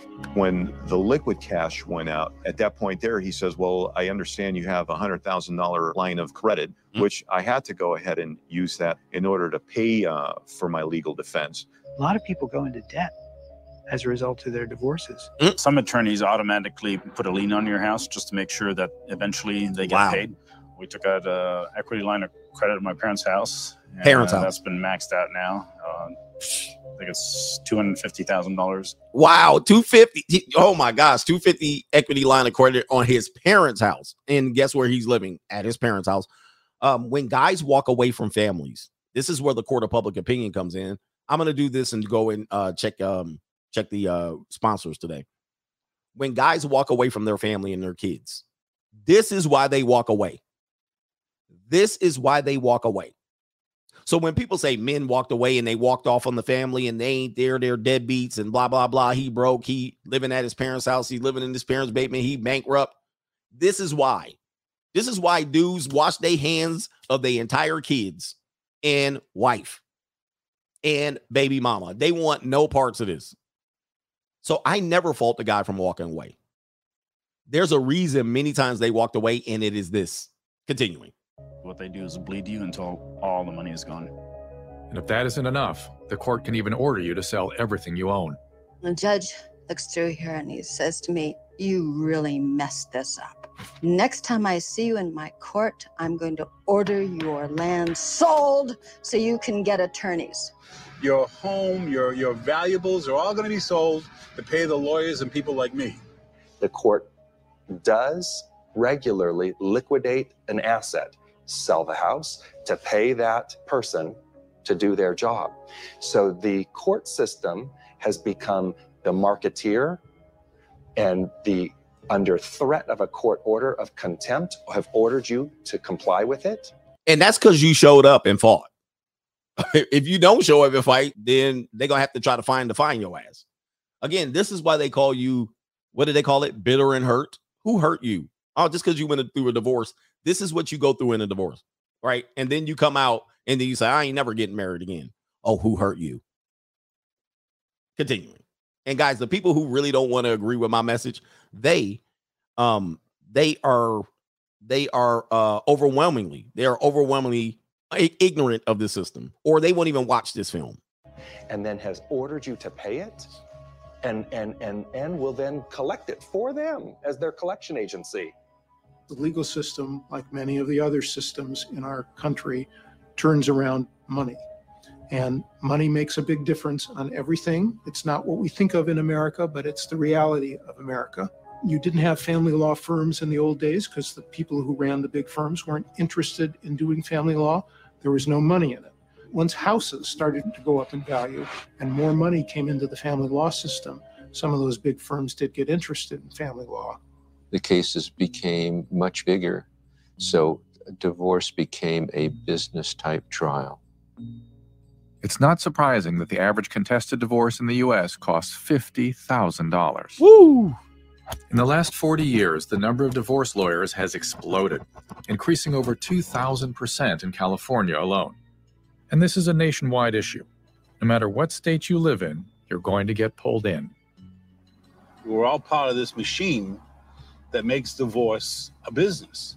It is a business, and I'm not ashamed to say that. This is how I feed my family. This is how I keep a roof over my head. This is how I put gas in my Rolls Royce. And when let's pause right there. Let's pause right there. Let's take a pause right there. All right. Trying to figure out what somebody called me.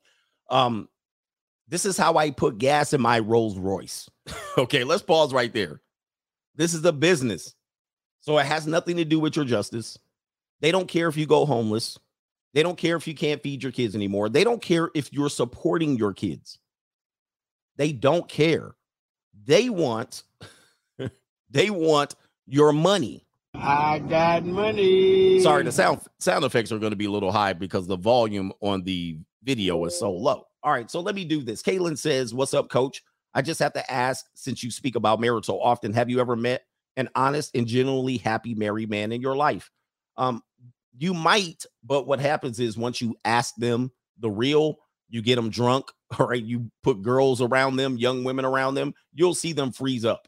You'll see them go, they're not really as happy, but they are hostage many times. But they are held hostage.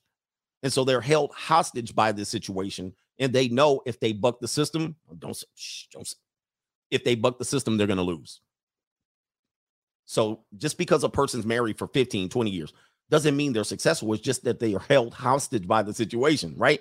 Cheaper to keep her. Brian Horsley, thank you, man, for being in the business. Appreciate you. Give it to the business. Avid Hiker says Alligator Fund. Keep dropping gems, coach. They don't like it, man. New world. They don't like it. They after her brother. All right. I got to be on the run. Wayne Figgity says nothing, but you gave a donation to the legal fund, the CGA in the building. Dewanis Alexander says CGA, check out Sugar Shane Mosley. Yeah, the Sugar Shane Mosley divorce. Actually did a video on that one in which he lost his championship belts from boxing. He was a professional boxer. And his wife wanted him to get a vasectomy, requested the court that he get a vasectomy so he can't have any other kids. He lost custody of the kids. He had to pay because she was his boxing manager for a period of time. He had to pay money from his pay-per-view sales, his boxing video sales, and then he lost his championship belts. She actually got to retain his championship belts because she wanted to give the belts to her kids when they became 18. She won the belts in court. Somebody says the court forced them to get. No, she lost that one. She lost that point. But she put it in the paperwork. She put it in the paperwork. Okay. So anyway. So she doesn't mean, listen, they can put anything they want, but she put in the paperwork a request that he got a vasectomy. These people are nuts. These people are lunatics. And in the court, the judge will be like, oh, let's consider the matter. It'll cost you $8,000 to try not to get a vasectomy. You're like, let me pay this lawyer $8,000 so that I don't have to get a vasectomy. Anyway, and she was a ling-ling. Yes, she was. So shout out to you for that one. I won't go too much into that one. Turning the Tassel says, it's literally that Chad, Brad don't work for you the same. Yes, indeed. Daniel says, love when monkey branchers have money troubles. I do too. And I say that is going to be your lesson. Aceto Rusco says, a gem of a stream today, coach. Shout out. This stream could go very long, so be careful on this one if you don't have the time. Anthony B says, J-Lo has as many rings as LeBron. Indeed. Indeed. When wealthy people get married like that, it's a little bit different, right? Who we got here? I think this is, I can't remember who this is. Moose Hefner. My brother went through a divorce several years ago. He got hit with child support, alimony, and half of his pension. His wife also had a home business. She never paid her taxes, and the IRS made her pay the unpaid taxes over $100K, and it crippled him. Made him pay it. Wow. Oh, here's another reason. Here's another calculation that you guys have. So people say you're going to lose half. You lose half of your assets in community property. Then you lose child support. Then you lose in paying alimony and maintenance. And then you lose by paying attorney fees. So attorney fees aren't even calculated in the half. Sometimes you pay a portion of her attorney fees and your attorney fees. Then sometimes you pay all of her attorney fees. Sometimes you pay half. Or so are you losing half or are you losing 70 to 75%? In many cases, you're losing near 75%. Sometimes you can lose your pension that you worked hard for, and they'll take half of the pension. That's more than half. We're talking about more than half.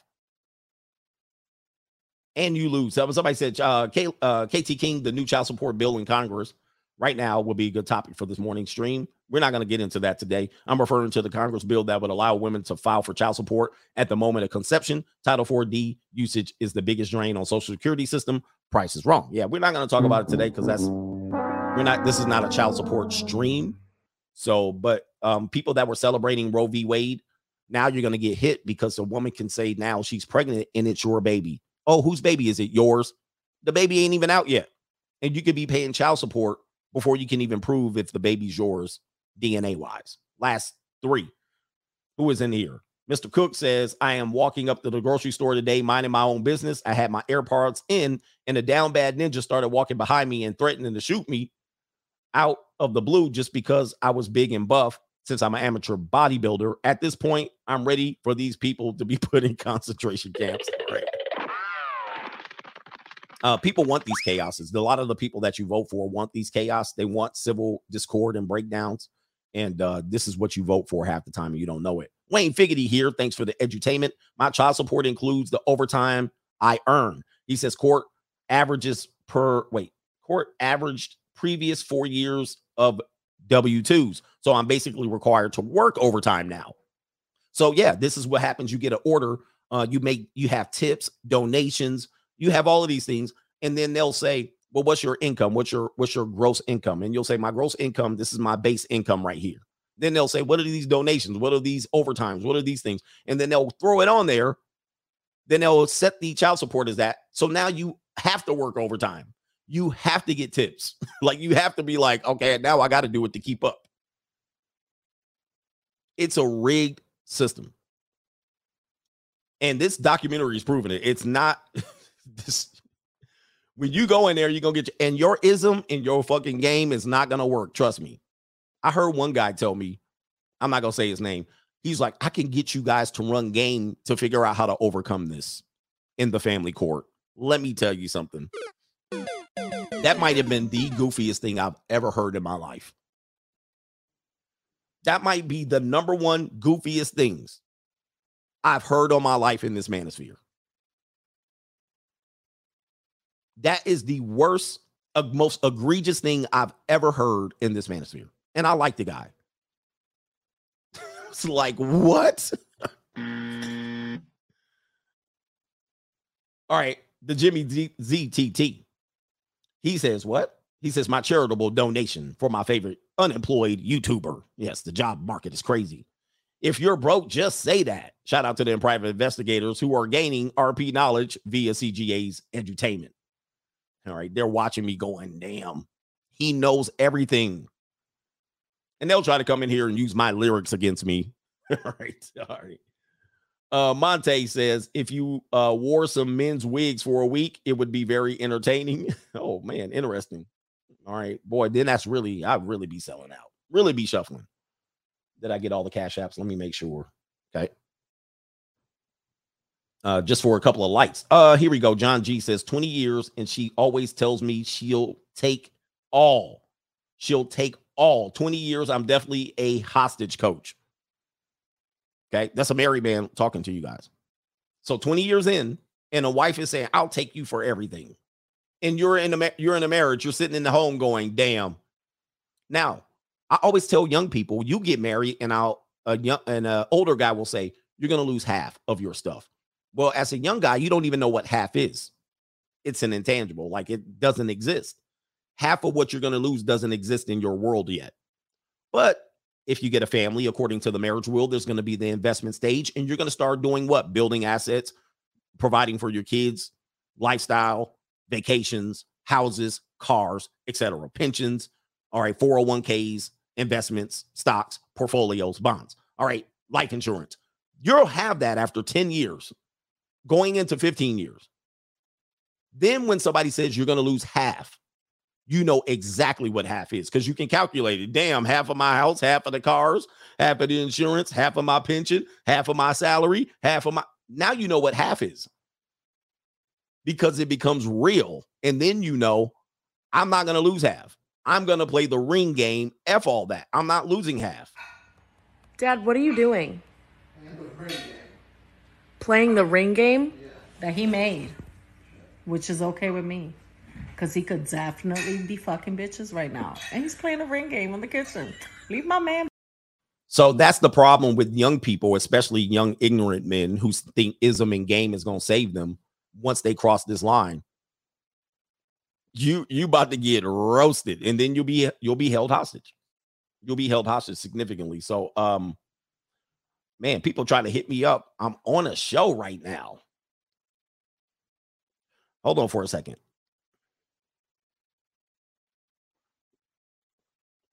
Man. So, where are we at here? We got Slick Vision. He says, powerful message. Hit me with the new bell sound. All right, here we go. On the show now. All right, John Jones G. Oh, we got double bell. All right, Jones G says, courts will turn the woman you love into the exorcist. Okay. So sometimes, again, there's a phrase that says you won't know your wife until you see her in court. I cringe to tell you, the woman that's down for you right now, if she does take you to court, not all women will take you to court, but if she does, you won't even know that woman. You'll be looking across the courtroom like, who is that?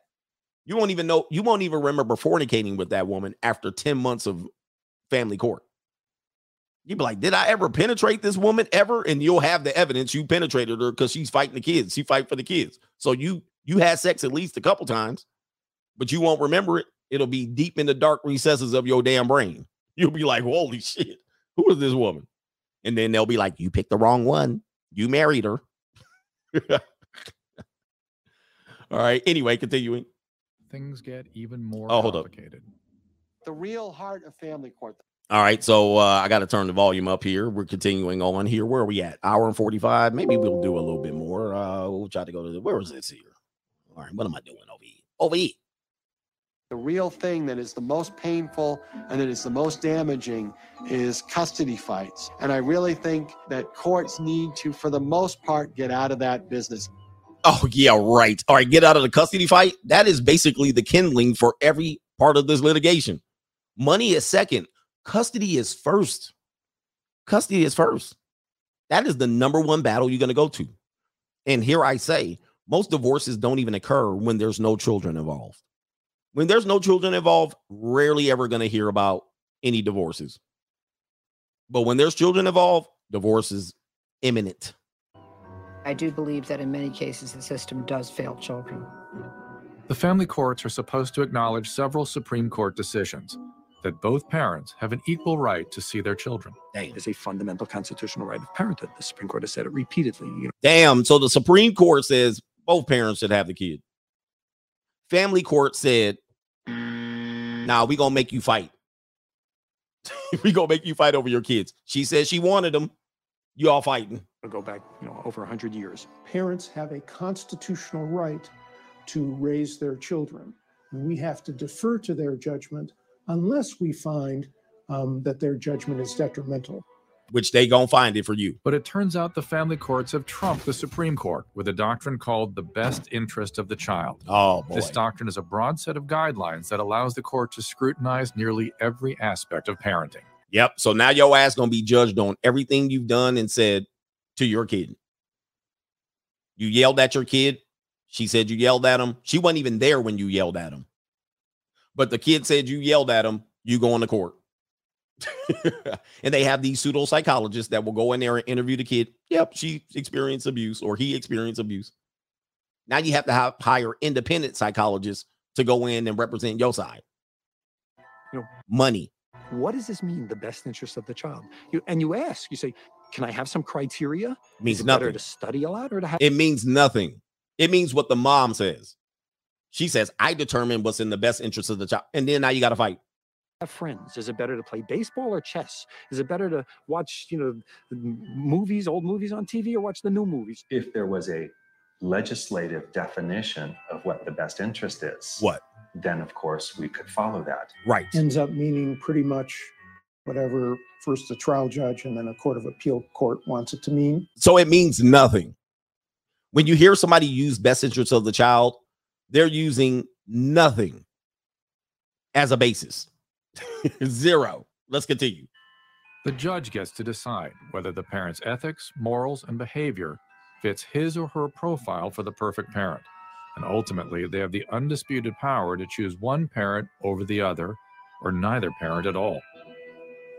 And many times you will go use psychologists and all of these people. Sometimes the judge will refer you to certain psychologists and get kickback from the psychologists. You guys know that happens. This is actually going to explain that here in this documentary. And I know that to be the case. Oh, why don't you go see these people? Judge gets a kickback.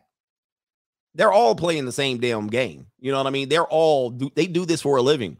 And your ass, oh, I'll go on your recommendation. And then you go in there and realize that this psychologist was referred to by an attorney or a judge, and they getting kickbacks back and forth. They go on to lunch together. They're sponsoring each other's campaigns. Continuing. What I would consider a good parent, another judge might not consider a good parent. They have to decide who's best for this child, who's a better parent.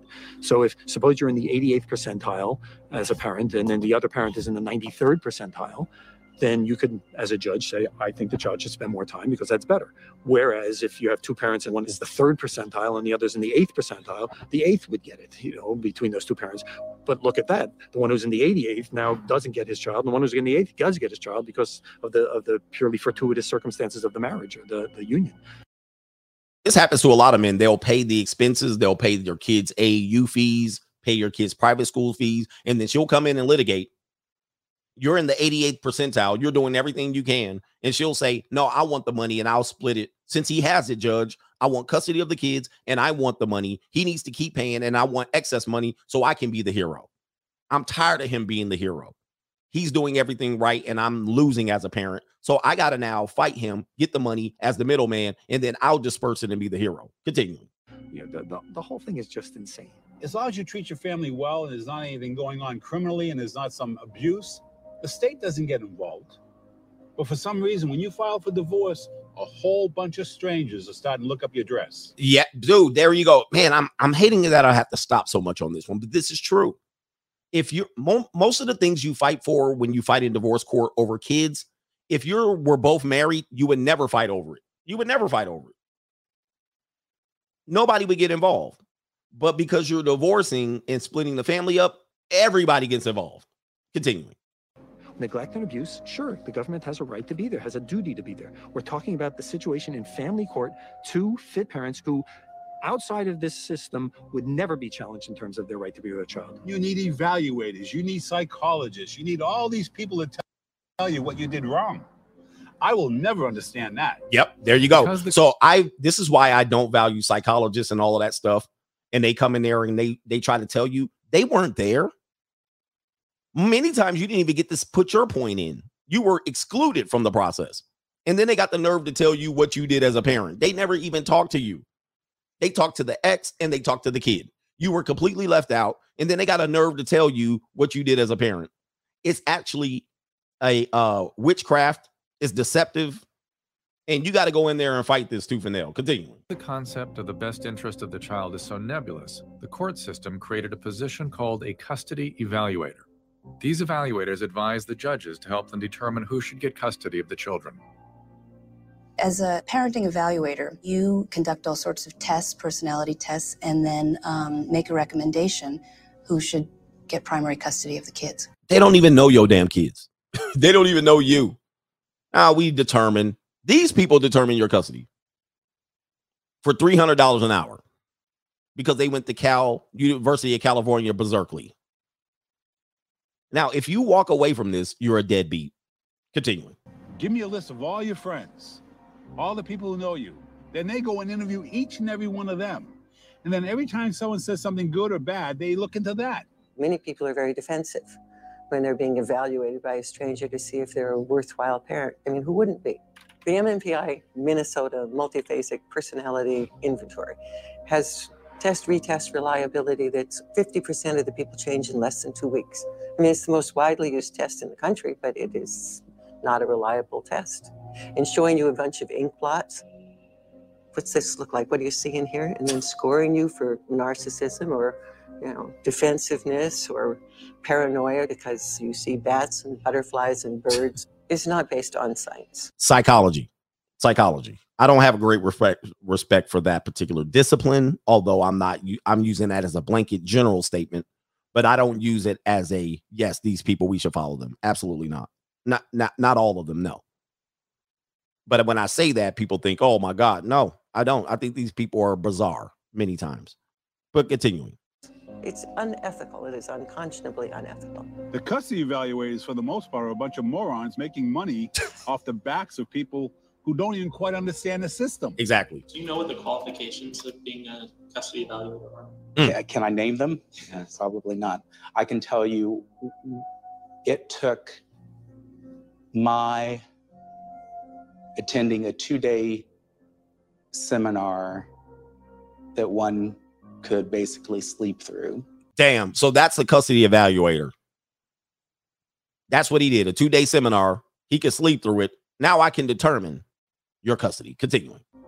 As a parenting evaluator, you don't have to be good at understanding the human condition or knowing who would be a better parent. What you have to be good at is writing reports and testifying and being able to convince a judge that you know what you're talking about. All on your old dime. days, you could get those evaluations for anywhere from $2,500 to $5,000. There you go. So there you go. All on your dime. $2,500 to $5,000 to get this person to come in here and tell you you're a good parent. Bro, this is what you're dealing with, man. Continue. Or typically $5,000 to $7,500. Wow. Now I'm seeing them $35,000, $60,000. $60,000. Very Jesus. expensive. You end up getting a bill for $50,000 to $100,000 for an evaluation that, until you file for divorce, none of this was an issue. Evaluators are frequently hired by one parent or the other. So the evaluator's purpose is to achieve the parent's goal. Yes, exactly. So you're spending your kid's college tuition finding this out. Continue. The goal of the parent who hired him or her. Whatever expert you get to say about how bad mom is at parenting her child, the other side can get another expert to say, mom's a great parent. And that's where the rub comes, because the fact that it has no merit. It's known within the industry that certain firms have certain custody evaluators in their back pocket. And I can confirm that that's what happens. Okay. He said, I can confirm that that's what happens. So here we go, guys. You're bitter, you're hurt. This is not true. You're lying. People say I'm misleading people. This guy, custody evaluator, family law participant, is saying this is true. Everything CGA is telling you is true. You're likely to go through this if you get married. Highly likely, statistically. If you want to avoid this, leave your kids to the mom and be a deadbeat and pay the mom if you just don't want to play it. Continuing. So it really shows you so often what matters is not the relationship between the children and both parents, but money. Money. I got money. Deborah Singer had an experience with one of those evaluators. My case was very, very simple. I had been taking care of my daughter since she was born, alone since she was 9 months old, financially providing in every way. In Miss Singer's case, there was a particular bank account that had liquid funds. Once the court sees the financial picture, it says, now I know I've got money to work with. You said that in court. On the transcript, transcript, sure, on the record. Commissioner Gretchen Taylor said there is going to be a custody evaluation, and you're either going to pick Dr. Susie Dupay or Dr. Joseph Keenan. So here it is right here. The judge is determined. You're going to pick one of these two. Let's find out why. No other custody evaluator was acceptable for the judge, so they chose Dr. Joseph Keenan. He pulled up in an Aston Martin. He was dressed very, very well. He didn't even know my name. Okay, that's a common mistake. When you go to family court, they won't even know your name. They won't even know your kid's name. They won't even know if your kid has an intergender name, meaning it's a gender, a name that could be applied to any gender. They'll make a mistake and call your son your daughter and your daughter your son. They'll come in here, so your daughter X, your daughter Tata Alicia, and you be like, that's my son. You'll say that to them in court. And you're going, this is how ridiculous this is. You don't even know my child or their gender. And you're about to sit here. Yeah, it's intersex name. You're about, yeah, Richard. You're about, yeah, okay. You're like, this is how credible you are. You don't even know my kid, and I'm in here fighting. Continue.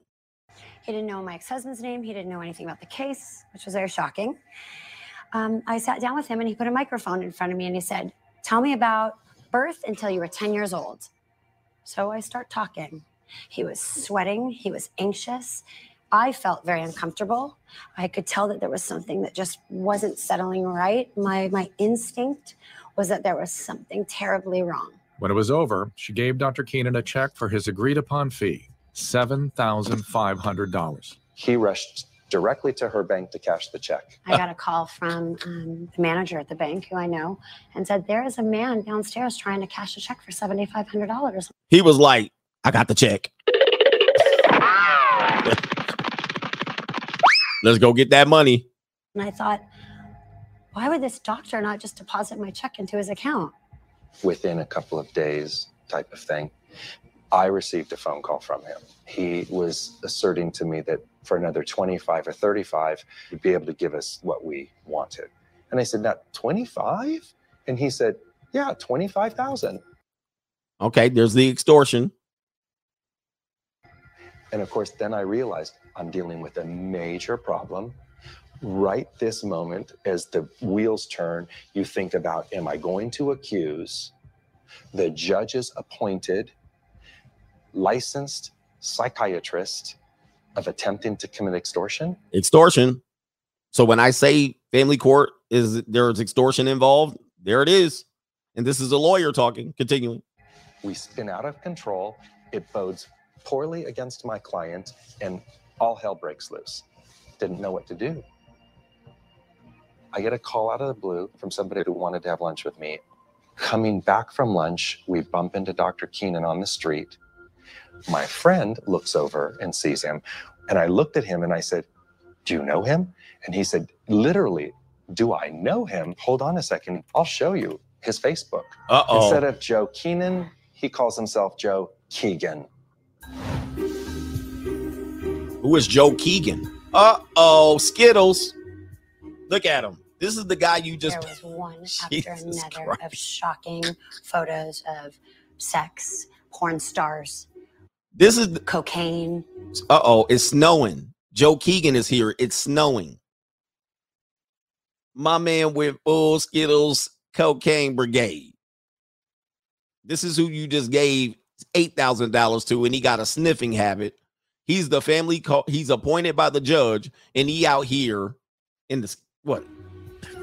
Took them 10 years for me. It goes to the degree of booty out. Of this is him. Yeah, of how well I hid things. Oh my! What is this? Pause. One specific photograph. It was a picture of Dr. Keenan and his two other friends. It was a flyer for a party, and it said the dysfunctional family. And at the bottom of it, it said bareback anal sex with strangers following the event. And I'm thinking, this is the guy that's going to tell me whether or not I'm a good mother?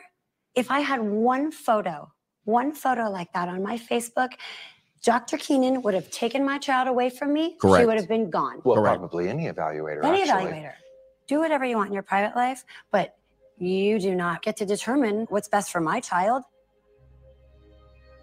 What are we doing here? When the story hit the press, Dennis Braun received phone calls from other parents that had been evaluated by Dr. Keenan. And this dude destroyed families. Remember when I say they're out to destroy families, and that's his life. Out of the 100 or so phone calls that I received, women were literally crying on the phone to me about the injustice they felt had been perpetrated upon them by Dr. Keenan. And I kind of found it somewhat disingenuous that the court would say that they had not heard that Dr. Keenan was one of the questionable evaluators. It turns out the court system is well aware of issues like this. In 2010, California's auditor was ordered to examine the family courts.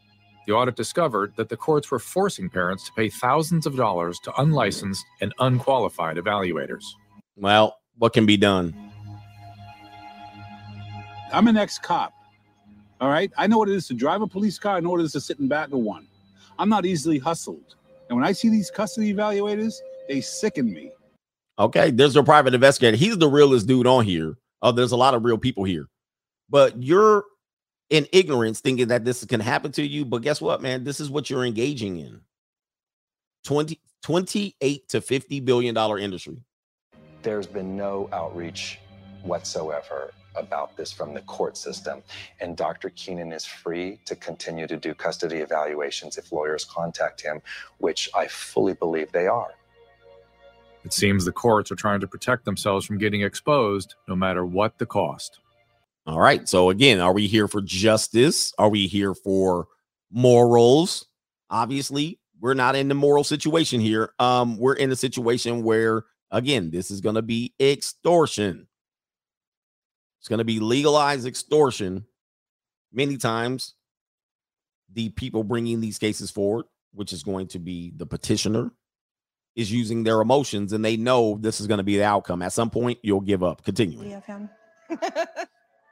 This is why I called them the bull in the china shop. I actually got this sign right after I got divorced. I laugh a lot.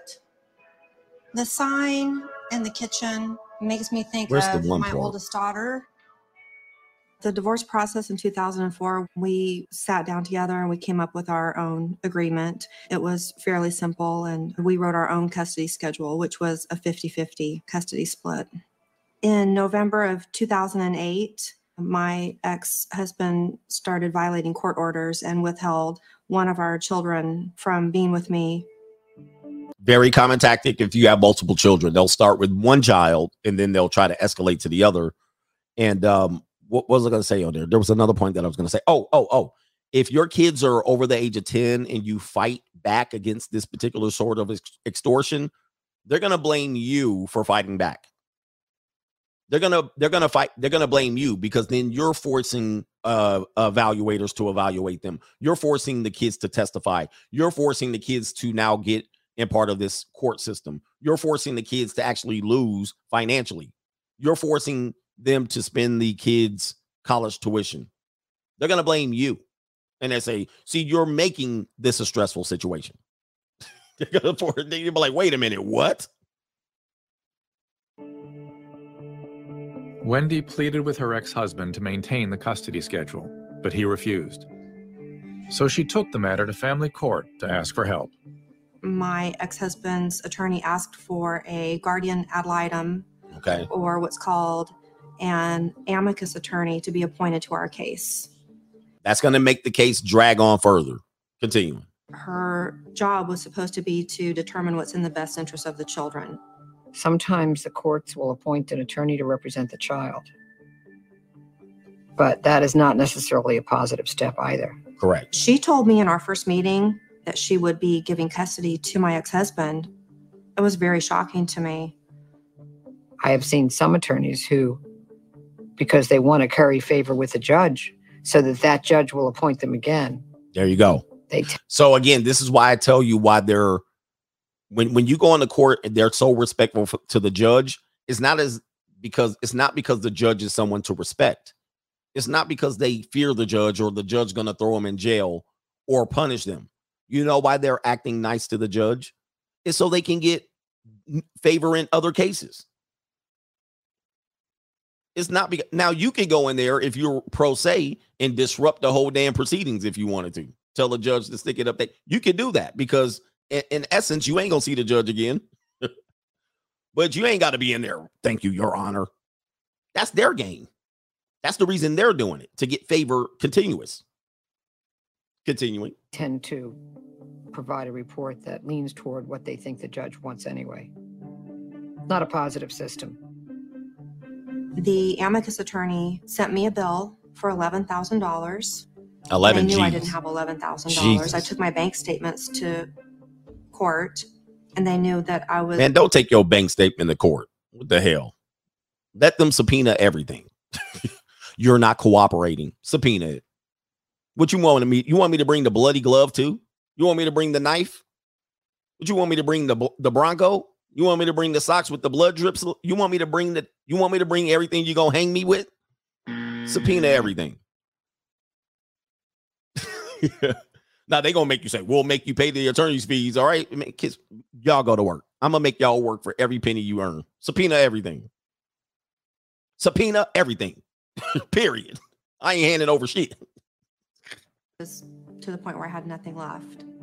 Some of these children can't say goo goo gaga, and yet these lawyers are sending in these outrageous bills for all the. Yeah, they'll say bring evidence, and they're gonna hang you on the very evidence you bring them. Like, bring evidence that's we're gonna use against you. That's a negative. I ain't bringing ish. You brought me here. You brought the case forward. Shit, I'm gonna bring evidence. Again, if you're a scared dude, you'll do stuff like that. If you don't give a F, you'll be like, man, all I got is time. I ain't bringing no evidence against me. Shit, okay, all right. Bring the Doritos you stole. Bring the video of you stealing stuff. Bring the video of you at your home surveillance system, bringing home the stuff you stole from Target. Okay.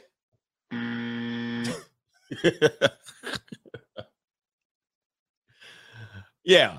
That's attorney-client privilege. What do you mean? You ain't got no attorney. I represent myself. Attorney-client privilege. These sections they had. We kept getting the same figure where she was billing the same number of hours to all these different cases. And she's got dozens and dozens of cases, couldn't possibly have performed those number of hours. A few of these lawyers have gotten away with hundreds of thousands of dollars taking kids to movies and going to have lunch. Now, in the audits of Marin and Sacramento County, this was found to be a highly abusive area where the minors' counsel's bills weren't being looked at. And they would just submit them, they'd pencil whip them and write them a check.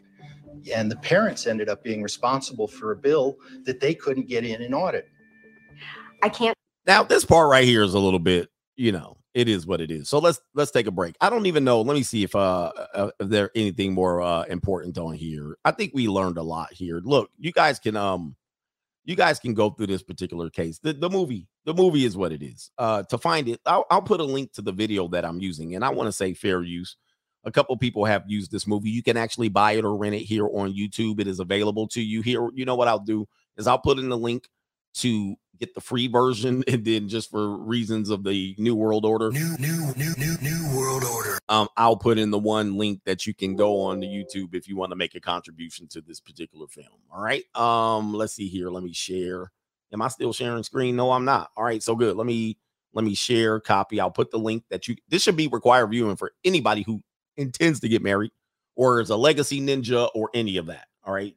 You should be watching this. This is the game you're going to play. All right. So that's going to be that one. And then I'll put in the link to, where can I get this link? All right. This is the link to the legal copy. You want to get the legal copy.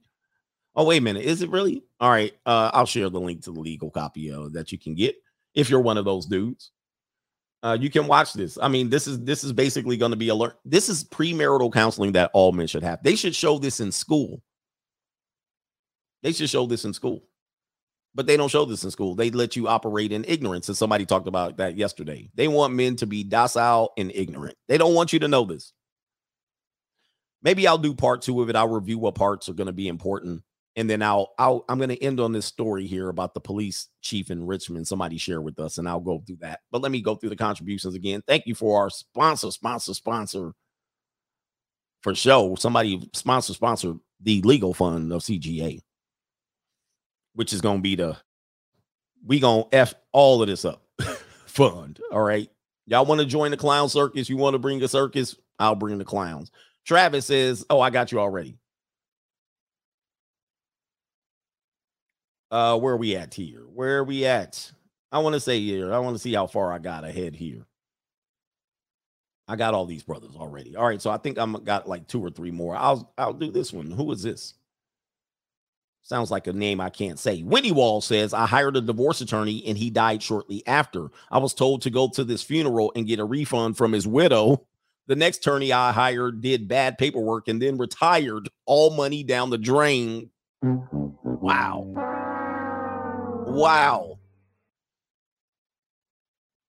Guys, wow. And just so you know, if you hire an attorney and then they fired you or you fired them, and you have to hire another attorney, that just restarts your case many times. And the money you previously used, you don't get the money back. KT King, CGA, the average 730 child custody psychological evaluation in California costs $5,000. That's an additional cost to divorce, breakup, out of wedlock. The court orders you to a specific independent psychologist, knowing they get a piece of that action. Price is wrong. Again, a parent might threaten another parent to get a psychological evaluation. When that happens, that's $5,000 to somebody. Okay, I know this to be the case. All right, I've never used it, and it was never used against me. Again, when I speak about these things, people think it's from my experience. No, but I know somebody that used that as a tactic. Now, let me just tell you, this tactic was also used in the Amber Heard trial with Johnny Depp. I think Johnny Depp required her to get a psychological evaluation. And then thus they had psychologists jump up there and say, well, this is what we determined, and question 180. Now, this is going to require you at least a $10,000 investment. So if you wanted to say your ex is a psycho, she needs to be evaluated. Sometimes the judge will be like, nah, this ain't necessary. But sometimes they'll be like, go ahead. Because they might say, well, get it from this person. Everybody gets a cut. And you might think it comes back in your favor. But many times if you have her get an evaluation and she does get it, it might not come back in your favor. And then they make you get one, right? That always can happen, right? And I actually had something similar happen where I was subpoenaed. My documents were subpoenaed. And then as a retaliation, I subpoenaed the similar documents that were subpoenaed against me just because I was pissed. And then it ended up working against her because the documents that came back were against her favor. So then they had to decide, were they going to use my documents or it's absolute. It's insane. It's insane. And those subpoenas back and forth cost $2,500 each on both sides. And when her documents came back, her judge was like shuffling, like, oh my God, this is not what we wanted. So then my attorney was like, well, you can't use it. Are you going to use his documents? Because we're going to use hers. And then their side ended up saying, we're going to throw his documents out, which they didn't. They lied. They end up using it in the forensic accountant. So shout out to Porgy Jr. He says, Coach, it amazes me how men keep trying to negotiate marriage. He says, they say, what about a trust? What about a prenup? Why do y'all want to get married? It makes no sense. Well, to me, Porgy, it makes sense because it's their selfish desire and ego. I got married, so it was my ego and my selfish desire. And I also had a partner that I thought would never do that. And I wanted children and to build a legacy. So I can't fault men for that. But we know the system we're up against. And men do try to say, well, it ain't going to happen to me, which I'm like, boy, you out of your mind. All right. It's happening to women. With that being said, when it comes down to this, okay, for guys that look at these situations and scenarios and they're trying to make judgments about other men as if it was our fault, when you're seeing divorce attorneys come in here and fully admit that what they're doing is an absolute clown show.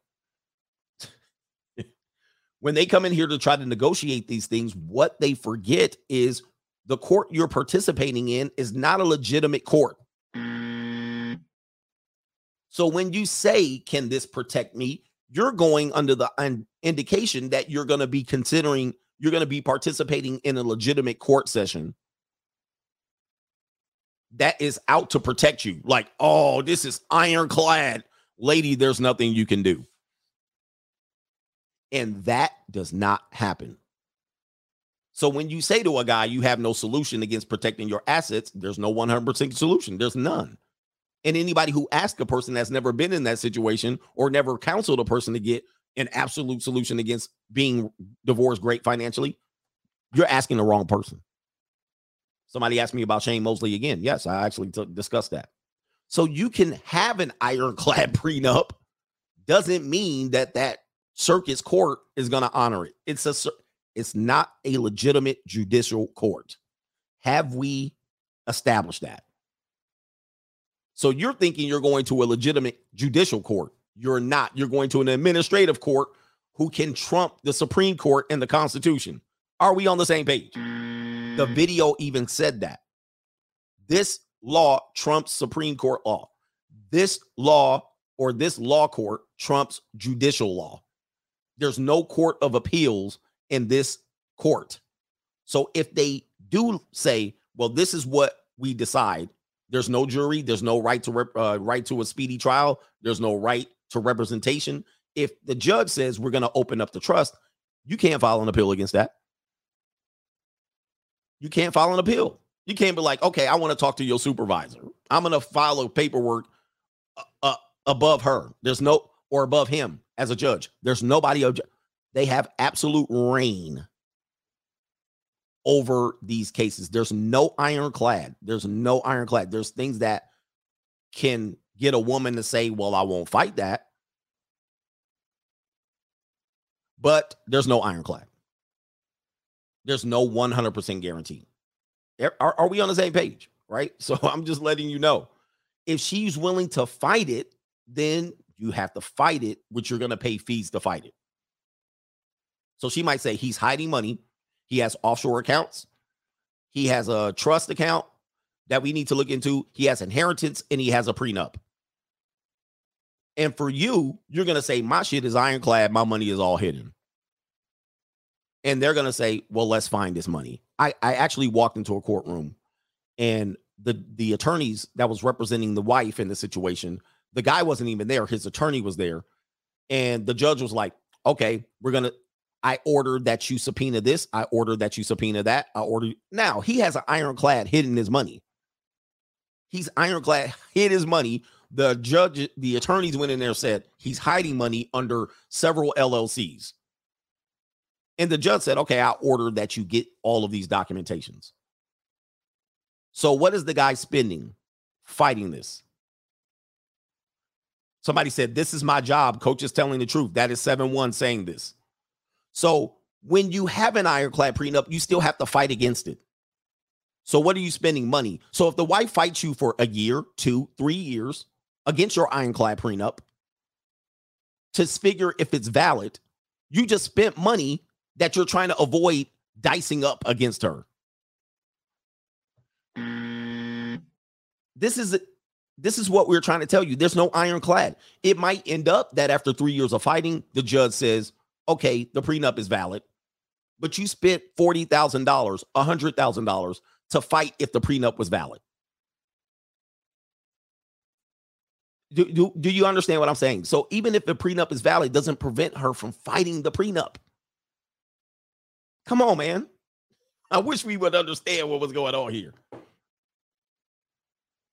But we don't understand, and we think we know, and you don't know. And if you don't know, shut the hell up. Okay? When you do know, listen to people that you do know. Lead attorney is a guy who you could take the advice from. He admits you shouldn't get married without a prenup, but he'll also admit you could fight a prenup. Doesn't mean it's ironclad.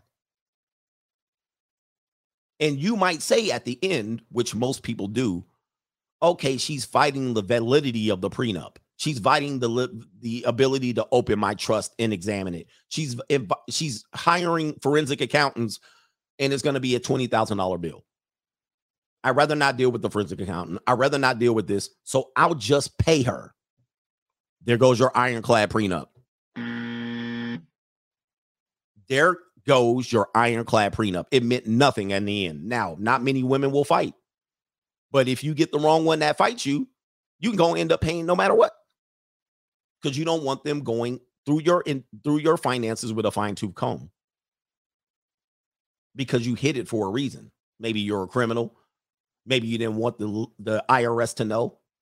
Maybe you were trying to do fuzzy accounting, whatever it is. So if they open your shit up, it's going to open up a can of worms that you don't want to know. And you say, I'll just pay her. There goes your prenup. Bye-bye. You don't understand that this is a game. It's a circus. It has nothing to do with what's logical or what you think. But a prenup is better than nothing. That is true. That is true. Prenups are not a scam. It's just the extra step for you to judge if you should marry the woman. Because if she says, whatever you say, honey, I'll give up all my rights to whatever the law says that I have because I love you so much. Right? So the woman says to you, hey, I love you so much. I don't want to be protected by the law, the family law code. I'll sign my rights away to whatever I'm entitled. Good luck with 90% of the women saying that. If you have ism or game, or you have Mac Daddy, Mac Lives Matter, and you're so good and so crisp with your game, none of these guys have marriages to even prove it, by the way.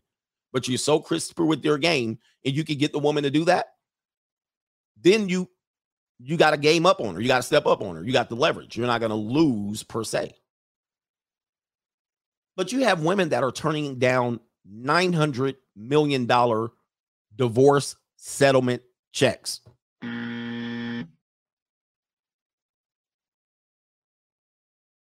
Okay. There's a woman who turned down a $900 million divorce settlement check. Why did she turn it down? She says, well, because he's worth $6 billion. So I'm entitled to $3 billion. 900 million was not enough to walk away. So what did she do? She fought and paid lawyers to try to get the $3 billion. Now I get it, but this is the pity stuff you're going to deal with. And she tried to take credit that she was responsible for him becoming a $6 billionaire person. She ended up trying to turn his ass into a millionaire instead of a billionaire. And she tore up the check. I'm going to show you if you guys don't believe me, $900 million check. $1 million divorce check. He was like, screw this check. He actually wrote the check out. And I believe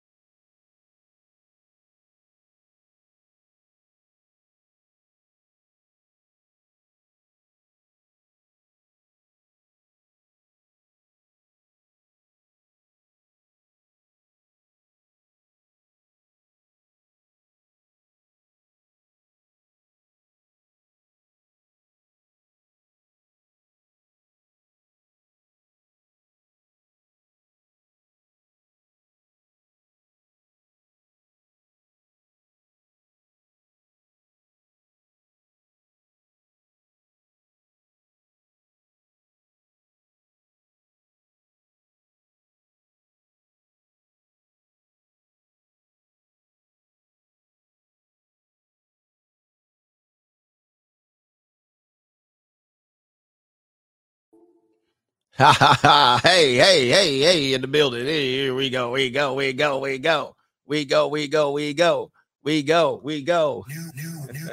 world order. All right, man. It's okay. Sometimes the truth is too much. New world order. New world order. New world order. New world order. New world order. Oh my goodness. Anyway. We back. Anyway. We safe for now. But let me go to the contributions to today's show. Let me do the rest of the contributions here before they get me again. Hey. They looking for me, man. They looking for me. The following announcement has been paid for by the New World Order. Oh, man. All right. We almost got all the contributors for today. Let's see here. We do have a couple more, and then I'm going to acknowledge them. Then I'm going to get out of here, bro. Oh, my goodness. Where we at here? Did I get, let's see here. Simon Small, thank you for the contributions, man. Thank you for the contributions. Where we at? No government name says, he says, just run game on the judge. Okay. You guys know about the case where Bob Johnson from BET, he owned the Charlotte Bobcat. His wife married the judge that presided over his divorce. Okay. That is so you can run game on the judge, but I don't think,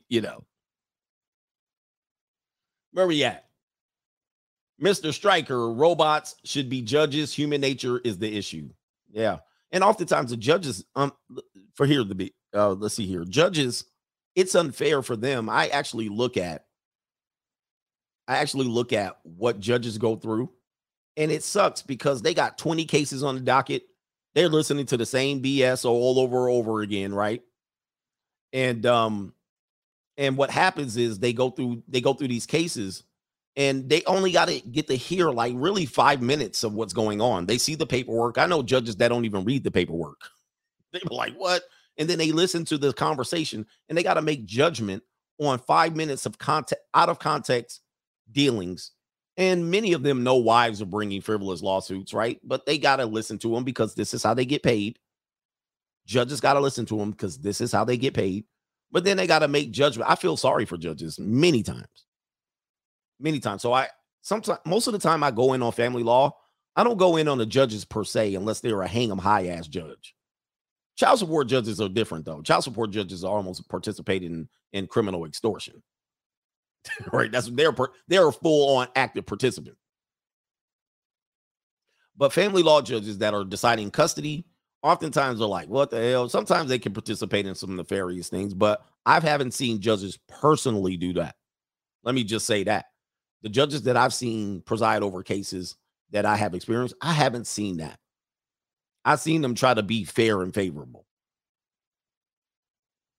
in the recent history. Charles Johnson, thank you, man. Oh, sorry, Chris Johnson, thank you for being here, brother. Is that the peace sign? Yes, thank you, brother. Rob says, thank you for breaking down this topic. It is what it is. All right, this is the clone coach right now. New world order. Boy, that'd be a trip if somebody can copy and clone me. This is the clone when they were like, hey, man, take him down. Now, all of a sudden, judges are great. After he done did a whole show, hey, judges are fantastic. Hey, man, believe in the court, in these court commissioners. Hey, man, the documentary proved it. Hey, look, you know what? Let's get out of here. All right, let's get out of here. All right, before they really come after her brother. Shout out to the Coach Gang. Thank you for the support and the support system for the donations here.